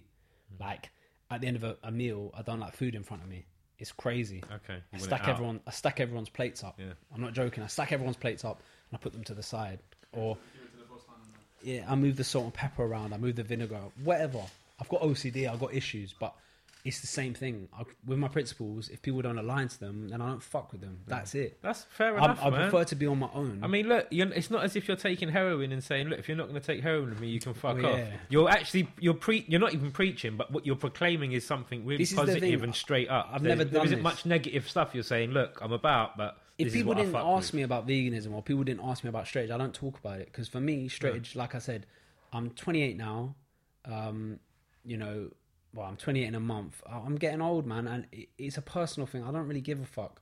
I can go to the pub with someone, and if they're talking sense, that's fine. But if they get so drunk they're talking nonsense and they just want to fight people, It's time to go. I don't really want to hang around with them. It's them ones. So Yeah. for me, I don't preach about it unless people ask about it. And with veganism, I just thought, you know what? I'm actually been vegan so long now. Like, I'm going to shoot film, man. Like, it's a byproduct. I'm not buying, 10 rolls of fucking film a day. Like, I'm not blasting through it. And you know what's funny, and I've never really said this, but I thought about it a lot, is at the start especially, I felt it was kind of sacred. Like, I didn't really shoot many frames of the film because I didn't want to waste the film, you know. Like, I don't like wasting food. I don't like wasting food because I'm like, that's being, grown for us. Like, it's taken a long time, and throwing it away just seems like a waste. So going back to uni, we're getting taken to exhibitions, group building. What had happened before this is I'd known there were some other writers in the year, but I didn't know who. And I'd actually been next to him a few times. Obviously 2 or 3 years younger than you. 2 years younger. 2 years younger. What happened is I knew there was graffiti writers in London College of Communication. It was very well known. There was tags everywhere of big writers. And gone to Tate Britain, and this guy that I just met was like chilling with this other guy. Turns out this other guy's a graffiti writer. I was like, oh, is it? Like, what'd you write? And he's like, oh, I write Temp 32. And the funny thing is that when I was writing Zerks... Same course. It's a small course, but what had happened is that when I was writing Zerks, I was taking out a lot of people. I was doing mad props, and I was just taking people out just to fuck with them. I was just ragging on people for no reason. There was no real reason with a lot of people. I'm sorry to a lot of people. Mosh pit. Yeah, It's punching in the mosh pit. It's not personal. It's random violence. That's what it is. It's random violence. There's no, maybe when I was getting drunk and getting aggressive, it's the same thing. Yeah. I was getting high on adrenaline, having my sugary drinks, and being like, "Fuck it, let's take out this person." Because for me, there just wasn't enough space in London. Everything was bombed out. So anyway, I started taking out this crew OPD, and I just ragged on them. And I don't know why I did it, because even my friends Teko and Oro are like, we're not getting involved. We don't want to be a artist. And I remember being on tracks in like Dalston, and like I was taking one of them out, and they were like, don't hit me up next to him. I don't want to get involved. And I was like, nah, it's fine. And they used to get pissed with me about it. But anyway, I had this long running beef. It didn't really get squashed, and then Was it a proper back and forth? Yeah. It was a yeah, proper man, back and forth. it went on. You take them, they take you. You take No, them. so this is the thing: is I ragged on that whole crew, and out of OPD, none of them actually got on it apart from Temp. He was the only one that consistently took back the spots and started coming to my ends and taking me out. And I was like, right, this guy's kind of on it.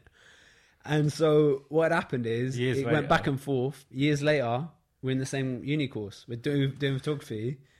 And it's like, oh, all right, we're going to have to get on now because there's no way. We're here 3 years together. Temp says he's Temp, and you're like, oh, did he We're know outside who you Tate were? Britain. And so he knew who I was. Oh, right. And it's like, oh, all right, cool. No, so obviously he knew who I was. I didn't know him. I was like, so I was at this in morning. All right, cool. What'd you write? Classic. What'd you write? and he's 10, and we squashed it because we had to. Yeah, of course. We're on a 3-year course together, and we've ended up becoming the best friends. And it's a few years past the fact as well. You know what I mean? Yeah. Like a couple of years past the fact. Years past the fact, and I guess we just kind of laughed at it. It was stupid, man.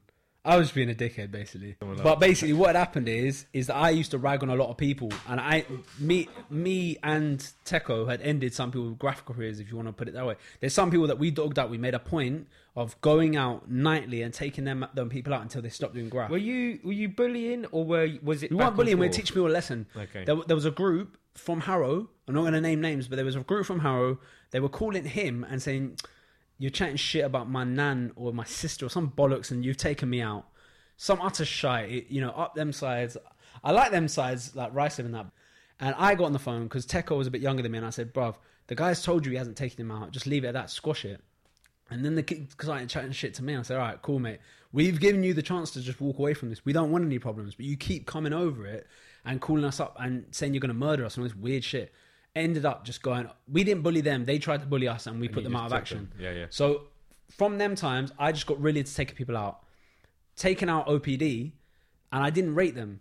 But because Temp had taken me out consistently, I had props. Yeah. Because I thought, he's actually come back, and he's come back quite well. So I respected him in a way. Nothing So like a good war, man. it was a mutual respect. And then now we're in the same degree course, we're in the same photography course.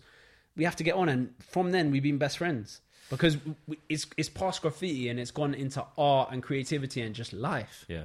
And breaking away from these basic kind of sometimes basic graffiti attitudes and just coming into life, man. Listen, I'll tell you what, they're all building blocks, man. Every single stage of it's all a building block. It all leads on to something else that happens next. And there's the simplest forms of graph, and there's many levels within it.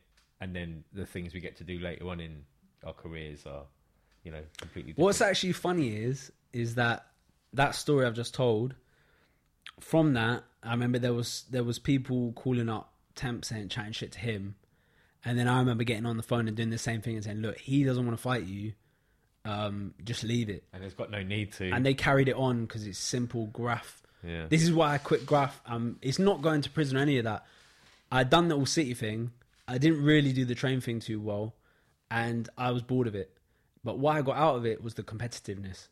I call it one-upmanship. That's what I call it, and I got sick of it, and that's why I got into photography. Not the main reason, but part of the reason, because the one-upmanship killed it for me. The police killed it for me. The police made it to a point where you had to do it, this military regime. I know there was some crews that were going out in full disposable, like crime scene units to go paint trains. And then, so they didn't get any specks of paint on their fucking nice shoes and shit. And it was bullshit, man. Like, the way I got into it was DIY, punk hardcore, going out and bomb my name, covered in ink, and da-da-da-da. So the police killed it for me. But for me, the reason I actually have stopped doing graph and I'm not active anymore is the one-upmanship. I'm sick and tired of the egos and the bullshit of, I'm better than you, I'm better than you, I'm better than you. I must say, though, I see exactly what you're saying, and I can agree as well with what you're saying, but that's your vision and your experiences of that world. That has to be kind of stated because it is different for everyone. It's different for everyone, but as well, I think from your perspective, correct me if I'm wrong, you've come from a background where you've got a lot of friends in graph and you've seen a lot of the positive sides in the sense that you've been in crews that have a large amount of people that are all going out together and such and such. What you've got to remember is I'm an outsider. Yeah, I see myself as the lurcher. That's a perception. It's not actually the case. Maybe different, but you got to remember, I didn't get into graph through hardcore and stuff. I've got into graph through hardcore and punk, and I see myself as like the lurcher. I'm the loner, the outsider. Yeah, that's what I think I was on about earlier and what I'm really intrigued at. And so that's why I say you've got every right to say the bullshit and the competitiveness. Because that's my experience. Because it's your experience. It's not everyone's experience. Not everyone. And that's why I think it's, as I say, at some point in your life, you're going to be like, you'll wake up and go like, ding, oh shit, look at that. And then all these things are going to link up and you'll be like, that's why I went militant and why I became that person in those writing years. And you'll figure out. You know what it was? Partly was that bombing, and especially going over people. That's an insecurity thing. Is taking people out for no reason. Obviously, some of it was just jokes and banter, and there was some whack shit and some twist stuff. But that's also part of the culture as well. When you adapted some of the culture as well, you'd taken some of that in. I guess as well for me, it wasn't about the artistic element. No. It wasn't. It was an expression of rage. Yeah. I was pissed off. I was an angry young man, and I needed to get that out of me, and I didn't want to just go and... Don't get me wrong, we had some fights in the street, but it was not... I didn't want to just go and fucking fight about a football team or fight because some guys looked at me in a pub. I wanted to go and let it out, and all I knew at the time was graph. Yeah, mate, literally, man, fighting for your name, I've never had a problem with it, man, because it's art. I'm like, well, I'm just putting my life on the line for that shit. I just thought, fuck it, I'm going to do it, and yeah, man. Graph was great, but I think it was a chapter in the sense that I've learnt a lot from it, in the sense of I learnt mad about myself and London. But for me, it just kind of reached its point, man. Like, I think I got into graph late. That's what a lot of people don't understand. I think this conversation, I know we've spoken about graph a lot, but I don't think my personal opinion of it is not. That's not your whole story. Like, and I know you obviously went through a trauma within it with your the court case and all that type of shit. But I think your story is built off many other aspects, and it's yet to be fully told. But I think. Yeah, because it's like a crossover somewhere. It's a crossover within what you're going to end up continuously doing. I don't know. Maybe I'm completely wrong. I think you're on something. I just think the things the bridges I can see and the connections I can see is the repetition, in the sense that painting, ZDRX is therapy for me. That therapy is the same with film. I'm taking pictures, and there's a therapy of me going out and maybe walking around Soho in the same route or around London. There's a therapy of walking and taking pictures and speaking to people. Today, I walked around and I spoke to people and I met strangers. They might not be the best people in the world. They might not be my friends. I might have just hanged out with someone where they smoked crack. But getting out of the house, it's getting out of it. It's the same thing. Going outside to raise paint and do graph was the same thing. Coming out the house. A geezer said to me in Chalk Farm today, he said, I've got a flat down the road. I'm not homeless. I just come out here and sit on the floor because I need to do something. Otherwise, I'll go mental. Maybe he's lying. Maybe he is homeless. But the point is that you're saying, I need to come out the house so my mind doesn't play tricks on me. And it's the same with me now. Yeah. I finished uni. I've got my degree. I've got a job. I'm respectable in the sense that I've got my own money and stuff. But the point is that I go out and take photos because I feel the need to. I don't feel the need to boost my name on doing fashion shoots or PR shoots, or whatever you want to call it. I don't care for that. I want to shoot real people. I want to hear about real things in life. Because when I was out doing graph, one of my biggest regrets is not documenting it. And now, coming out into the streets of London, I just want to meet people and take portraits of people. And the same repetition of finishing spray cans is finishing film canisters. So what are your subjects and projects now? So for the last 2 years, I've been working on a book on the Bakerloo line. So the best line. That is actually the best line. That's better than your overground. Bakerloo line is the best line. Fuck the Northern line. Yeah, Bakerloo line is the best line. Bakerloo line is the best line because I've been riding that line to Central London since I was a kid, from Kensal Green, from Willesden Junction, from Queen's Park. I've been getting that line to university. I've got that line from everywhere. And what it is that from university, I shot a lot of projects, but they were like, I look at them now as like kind of bullshit, I don't think there was much depth in them. And I wanted to shoot something with substance, and it kind of came about in a weird way. I didn't really think I was going to do it. And then I thought about it more and more and more. And I got really inspired by Bruce Davidson's book, Subway, where he basically documented the New York subway in the 80s. Beautiful, Kodachrome, the colours are mad. Go check it out. Beautiful. And the Bakerloo, unlike a lot of the other lines, from my graph knowledge and this kind of, as graffiti writers, we're like train spotters. We're all nerds about trains. And in London, a lot of the diversity and creativity and uniqueness is getting stripped. And, I see it as the soul's being sucked out of London. And, I find it very hard to go around London now and see places which haven't been gentrified. There's a fucking Costa in my area now, and there's a Tesco's. There's 4 different Tesco's. It's a joke, man. And finding real characters is what I yearn to see. So when I was going on the Bakerloo line, I used to see some mad shit, and I thought, you know what? This is aesthetically so pleasing in the sense that it's the oldest London Underground line running. It's going to be running for another 10 to 15 years. Carriages. Yeah. The stock running is the oldest running in the sense. Is the oldest running in the sense that it's got none of the mod cons, no CCTV, no aircon. They've just changed all the upholstery because it was dirt. Like they did a test on the upholstery and they found every human fluid on it. That's mad. Like just on a little square in that. That's nuts. And I've seen some mad things, man. I remember coming home from Central London one time. It wasn't even that late. And I had my earphones in and I was doing my thing.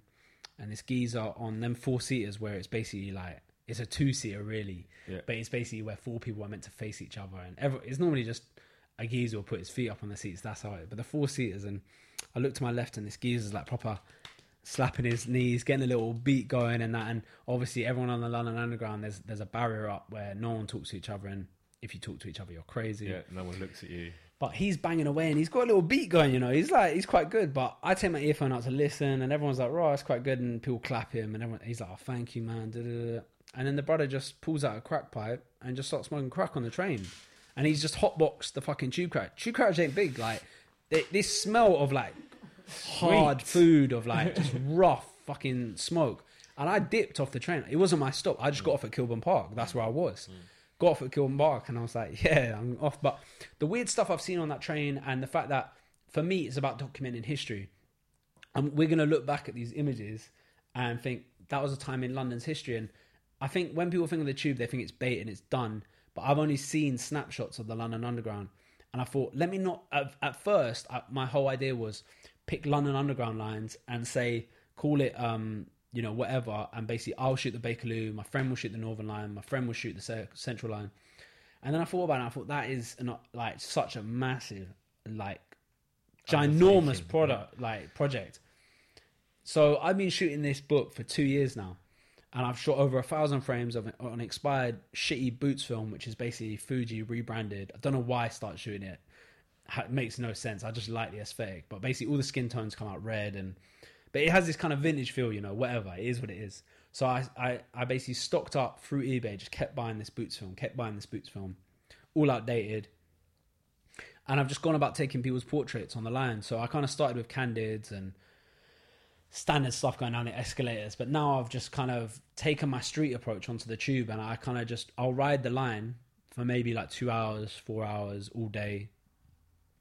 And I've learned that if I eat enough food before getting on the train, I can ride the tube for hours with a bottle of water. There's toilets on the tube. You can hop the barriers and ride it all day if you want. And you can buy a bit of a snack. There's a little shop at Baker Street on the platform. You can buy a samosa and a flapjack, and I'll just ride the train like for hours at the start. I don't anymore, and I've just been getting people's portraits and basically talking to people and bringing down these barriers that we have on the tube. And what I got from Bruce Davidson's Subway book was the intimacy of the portraiture, in the sense that when people, the biggest hate I have for photography is the middle ground, which I see as this kind of, you're not taking a picture with lots of composition and, you know, stuff going on in the background and, you know, deeper levels. It's just this boring middle ground that someone's just picked their viewfinder up, snap, taking the picture, get the picture processed, and they put it online. And we're kind of assaulted daily on our timeline of this like visual diarrhea that's just bullshit, like kind of half thoughts that someone thought, oh, that might be all right, and they've just snapped and just wasted a frame of film. And it's like, I don't want to do that. So on the tube, what I'm trying to do is get these really close, intimate portraits where I've spoken to people and they've given me their consent to take their picture, and then I've mixed that up with like rush hour, like no permission, like harsh flash in people's faces, and kind of got that rush hour element, and then maybe peaceful images of like far away kind of pictures of someone on a platform. And I'm kind of molded it, and for me it's become a kind of complete project now where I'm like a few rolls away from finishing it, and it's how I see the Bakerloo line. Amazing, it's a document of history, and yeah, man, it is taking up a lot of my time. But at the minute, I'd say my main projects are that, which will eventually, you know, be a hardback book and will be my first book. But I'm also continuing my street work where, you know, I basically walk around and I have because I've got a lot of tattoos, not even in a sneaky way, I love documenting old school tattoos. So a lot of the old boys that you see out on the street now might be homeless, might just be out on the street. They've been in prison or whatever else. You know, they're not that, you know, neat and, you know, normal, whatever. And they're kind of the old era where they've got maybe their name tattooed on their hand, or they've got really old traditional tattoos that they got there when they were drunk in the army or the navy or whatever. And I'm continuing that work, which for me is just like so important, like, because you stop seeing these people sometimes, and pretty much because they've died. Like it's sad to think, but some of these people I never see them again. Some of these people I see them weekly. They're just wandering the street through mental health issues or substance issues, or maybe they just like to walk around. I don't know. And you release those in zines, those sets. Yeah, so you select photos from those sets, and basically a zine is an A5 booklet which comes from hardcore punk. Yeah. And the art world stole yeah zines from hardcore punk, and in their like all their like museums and archives, they've got the original zines from like punk shows. So it's an A5 booklet. It can be on whatever you want. They were called fanzines originally, and they were on like bands and interviews, and you can have like a poetry zine, whatever you want. But basically my zines are 40 pages, 36 pages of like 35mm film photos in an A5 format. And it's just a way where I kind of realized, like, look, everyone's got Instagram and whatever social media. I don't care for social media. The only reason I have social media is to put my work out there, to, you know, I feel like, I know I've got some friends that don't put their work out there at all. They refuse to have social media and they keep their work. But for me, that's scary, because it's like, what's the point in making work if you're not going to share it with anyone? You know, I can get feedback and and you can share ideas, and for all the negatives of social media, and we could be here all day, there's some great positives. I think I don't actually use social media. I'm on it, and I as you know, I got to you on DM on there. I get to a few people on there. I hate fucking interacting on that shit. Like I find the whole thing really jarring, but I've got no hate whatsoever towards any good content and people actually making a real valid use for it. Because I don't mind. I'm not saying that everyone has to be something to use Instagram. I'm not saying you should be an artist to use Instagram, but sometimes I literally just want to say on every picture, please stop taking boring pictures. Social media is bullshit, but I agree with you in the sense that your point about liking photos and putting photos up, I used to put up a lot of photos, and now I kind of hold back a lot of them, because no one needs to see your kind of half outtake, not really whole picture. When I put pictures up, I want them to be like my best work, because, like you said, we are bombarded with a visual stream of diarrhea. It's unrelenting. It will never end. And this is another reason I don't follow anyone. And people think it's some like cool thing or whatever.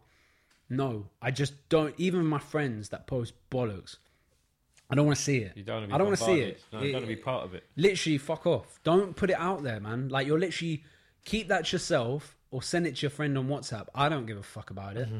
You know them ones. Social media kills me, man. It does. It kills me. I've never had Facebook. But I do, you know what? There's been times where I've had print releases, and no matter what blog has written about it, if I put it on Insta or it's hit someone's account on Insta, I'm selling out that day. Or various reasons. I find a lot of my artists for some of the projects I put on. It's a necessary evil. It is. In 2018, I had Facebook for 1 week, and I deleted it. And I've never had Facebook, and that was like 10 years ago. I don't have Twitter, because Twitter's like going up a mountain and it's, you know, the loudest person shouting. Yeah. Instagram, look, they're all bullshit, but the point is that for my photography, it's great in the sense that I put it up there, I connect with people, and we're all happy. But I think you make a very valid point in the sense that I've thought in the last 2 years a lot about the idea that people just putting work up for the sake of it, for likes and for clout, basically. It's all about clout. People taking pictures of rappers to get clout, and it's bullshit. Like, if you get paid, great. I think the thing is as well, though, is that a lot of people are missing the point here, and I don't mean to call anyone out for just putting stuff up and getting that appreciation, but let's not fucking not eat because of it. Like, you can actually, that work's beautiful. Why are you not binding it? Why are you not putting it on show? Why are you not making it a film on Vimeo or whatever? Like, because there is so many, like, yeah, brilliant. Instagram can show off, but you could go and bring that as a product you're making right there, man. This is what I thought. That's your creative soul. And I love the photos you put up. I'm happy to see them. I don't want to know that that's all of them. Because I want to know when I buy the book, when I get hold of that book or the fanzine, I want to know that, yeah, this isn't anywhere else. You've bought something that those people online... I'm happy to know that there's 5-10 photos from the book I've just bought, and I'm going to know them. Yeah, I remember that. Sick, I haven't seen this. Like, that's what I think Insta needs, man. I think people are forgetting. I think, so holding back work is massive, and that's why I did the zines, because I've been meaning to do zines for like 5 years, man. Like, I come from a punk background. I don't listen to loads and loads of punk anymore, but I come from a hardcore punk background where even when I was in prison, my best friend was sending me DIY zines where literally it's photocopies from the local library gaffer taped down the back. Brilliant. Punk as fuck. Yeah, like, boom. you know, it falls to shit. It looks like shit, but that kid could only afford that, so that's what he did. Mine are a little bit nicer and whatever else, but the whole point is there. Do it yourself. I got them printed myself. No publishers, nothing. Sold 500 of them, and that's like you said, holding back images that people haven't seen. You've got to show people a product. You have to do that. Have to. Otherwise, You've got why are they going to buy it? Shop windows are that testament. You know what I mean? It's the same thing on Instagram. Instagram's all it has to be though is a shop window. It doesn't have to be the whole shop. It's giving them the little bit of crack. Yeah. They're hooked, and then they're buying your product. You don't go past Selfridges and know that every single product in Selfridges is in that window, and you can look at it. That is not the case. You get tempted and you walk in. But I just thought it got to a point where I'd finished uni. I'm putting money into this, man. I'm putting money into traveling around, buying the film, buying the equipment, eating when I'm out. I need to get the money back. And to be honest, all those zines are doing is putting the money. It's like basically saying to people, look, if you like what you're seeing, buy the fucking work so then I can keep making it. Yeah. I'm not, otherwise it gets to a point where it gets endless. And that's why I don't like exhibiting work, because when I've done exhibitions, no one buys the work these days. Because what it's about is we all live in tight cities. Most of the people that are into my work are in tight cities across the world. They can't afford postage or whatever else it may be, or they don't actually have the space. They don't have the space to put a framed picture up in their room. And I realised this. So I kind of got put off exhibitions. You know, I love going to a good exhibition. Love that. Nothing against that. But for me, exhibiting my work, I'm not saying I'll never do it again, but there's something about a zine that's so accessible. I can sell them for £11. And that basically means that someone can have 40 pages of my work in their house and they can show their friends. You know, it's kind of like when you're a kid and you go around and listen to someone's mixtape. Publications are beautiful. It's that handheld work where you're not scrolling and fucking, you're not looking through a screen. You don't have a sore thumb. No. You can, maybe your mates come around and you pass around a zine and you're talking about the images that you're seeing. And I think that's getting lost, man. Ever so much. Like, I'm finding out the hard way now trying to get this book published. It's like, books are fucking expensive, man. Like, zines are accessible, and that's what I love about them is, look, they're not a hardbound book, and yeah, there is a bit of a quality issue, and you can, I like to limit them to 40 pages and pros and cons just like life, but anyone can buy one. Each one of these things is a stepping stone. This all adds everything you just told me, right the way from fuck primary school, no point going into that, let's go to secondary. Everything has been a stepping stone, and that's what these zines are. These zines are the stepping stone to your published The funny book. thing is, one of the reasons I actually did the zines is I thought I want to trial it. I want to actually just see. I only bought 50 zines because I didn't think anyone was going to buy one. I thought I was going to sell 30 to my mates and that was it. But I bought 50 and I sold out in that day. I sold it in 2 hours and I could not, bruv, self-worth wise, I felt so good about myself. It sounds so stupid because no, it doesn't. I'm not even making that much money off it. Really, I'm putting all the money back into it. But I only did those zines so I could have a feeler out there to think, who would buy my book? Who would pay £40 on a hardback book or however much it's going to be? Yeah. That's the only reason I did those zines originally. Is the aims to... for the near future, I'm not going to ask you about the rest of your life, but the near future is to keep pushing the photography. You're not looking to get hired. You're looking to do your own projects through photography. You'll fund that through whatever work you need to do. And you know what it is like, I get emails and that every now and then of people basically saying, oh, I've got a new brand coming out. Will you shoot it? I have these conversations too much, but people don't want to pay money on me to photograph their brand. They love my work, but they don't want to pay money. And it's like, with film photography, the whole point of film photography is to slow yourself down. I sold all my digital equipment, so I can't do that work anymore. I can shoot your brand. You need to pay me. That's how it works. And I think that's why I've made a point of it. And I've talked about this online as well, in the sense that as soon as one photographer says they're going to do it for free to a random, I'm not talking about doing it for friends. I'm talking about for a random. Yeah. That's it. It's fucked. The chain's broken. And I always say to people, look, you've approached me. I didn't approach you. Yeah. You've approached me through DM or email, whatever, and you've said you like my work to the level that you want me to shoot your brand. All right, cool. So we've got an understanding. Now you're telling me you don't want to pay that money or you've got a low budget. I've heard every excuse in the book. That doesn't pay my bills. That's cool. Exposure does not pay the bills. So what's going on is that you don't want to pay a quality artist to do your work. I'm not saying I'm the best photographer in the world, because I'm not, but you've approached me. So What's now going to happen is you're not going to pay me. You're going to fob me off. And you're now going to approach someone that's probably fresh out of uni or is still in uni and will do it for free because that's all they know. I think you're making the right decision, man. I think by choosing to have a job and keep your passion as your passion is the right thing for now. Being real about it, like what a lot of people don't like to talk about and what some people are amazed about. I get emails of people wanting to be my apprentice or my assistant, whatever you want to call it. This is the thing here that I tell people. There's no point in me having an assistant because if you want to come and walk around with me and talk to people shooting up heroin, great, but it's not going to work because it all becomes a bit iffy and suspect. The point is that I work a dead-end job, yeah? I work a shit job to fund my passion. And no one really wants to talk about it, but a lot of people are in this situation and no one talks about it, and it kind of pisses me off. But I admire that shit so much. I had a conversation with my friend the other day. She's assigned to an agency and she basically shoots videos. She shoots a product, so for a bank or an advert, whatever. And she might just shoot 1 or 2 things a month, but that funds her enough to shoot her own work. And that's amazing, and I'm so envious. That's brilliant, yeah. That's beautiful. But I said to her, I'm so jealous of you. Because the point is that I would love to be in that situation. If someone would, don't get me wrong, I will sell my soul in the sense that if someone said to me, look, we want you to shoot this campaign or a lookbook for our brand. This is the idea. We're going to give you $5,000. I will fucking do that, and I'll do it well. All right, because I'll tell you something, right? There's no selling your soul there, okay? What that is using your talent to get paid. Your past, the fact is now, what you're doing now is building your book. And at some point, that question's going to come because through being consistent, it's inevitable there's a knock-on effect to that. What you've just said is actually going to happen. There's no doubt if you keep the same... I'll tell you what, if you had left uni, I'm going to be a photographer, started doing events, weddings, you've just diluted your whole portfolio. And not saying people are bad for doing that. What I'm saying is I think... the decision you've made, I think, is really great, is strong. You're building and pushing your style, and inevitably, you're getting them calls now with no budget.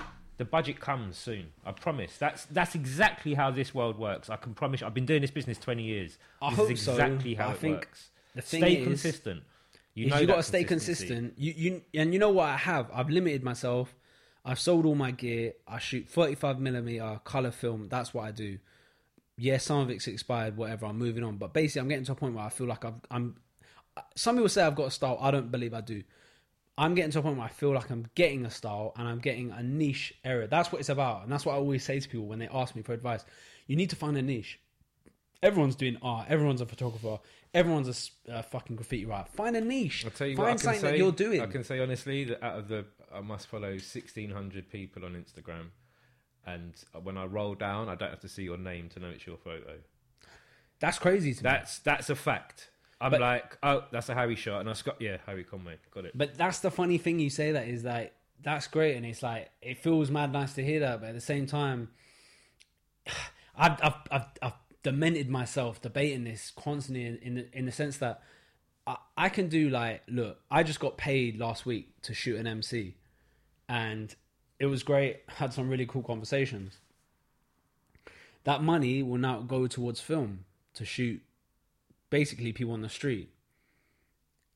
I've debated so much about just cutting all of that work out and just shooting my work. But the problem is that if you pigeonhole yourself and you need to find a niche, but if you pigeonhole yourself, people then will overlook you. I know there's some people that would not pay for my work because I shoot people smoking heroin. But the thing is it's a moral decision. It's a decision that I've thought about long and hard. Style. So many nights. It's style. It's not just style, it's principle. This is my work that I believe has so much... I don't think it's better than anyone, but it's got so much substance to it that people need to see it. Because I've grown up in London. I'm 28 next month. I've lived and breathed it. And I've been there and I've seen that. And the people that I've been on the wing with in Wormwood Scrubs are now seeing... in Soho, and they don't look well. In Scrubs, they look fucking healthy, man. I would trade my soya milk. I'd trade my flip-flops, for some soya milk. And then I see that geezer on the train, and he's smoking fucking crack cocaine, and he's mad. And this side of London, people don't see. So for me, it's a matter of principle, and it's a matter of integrity, and I need to show it. And it's like, I get questions so many people try and call me out about my work and be like, oh, that's fucked up. But it's like, I can show the nice side. I can go down the road and shoot like, you know, Bernadette, like the happy granny, and like it's all beautiful. But that's not London. Life's about balance, man. Like I can have a beautiful day speaking to Mo Geezer about his story about his really nice old tattoos, and then other days I can you know, take a picture of this woman that's got 2 needles full of heroin and like her blood's spurting out and da-da-da, and it can fucking depress me. But that's London, man. That's life. That's not London. That's life. Listen, there's people. There has to be someone like you taking them photos. There has to be a balance, but There has to be. I feel like I'm going to keep on doing my thing.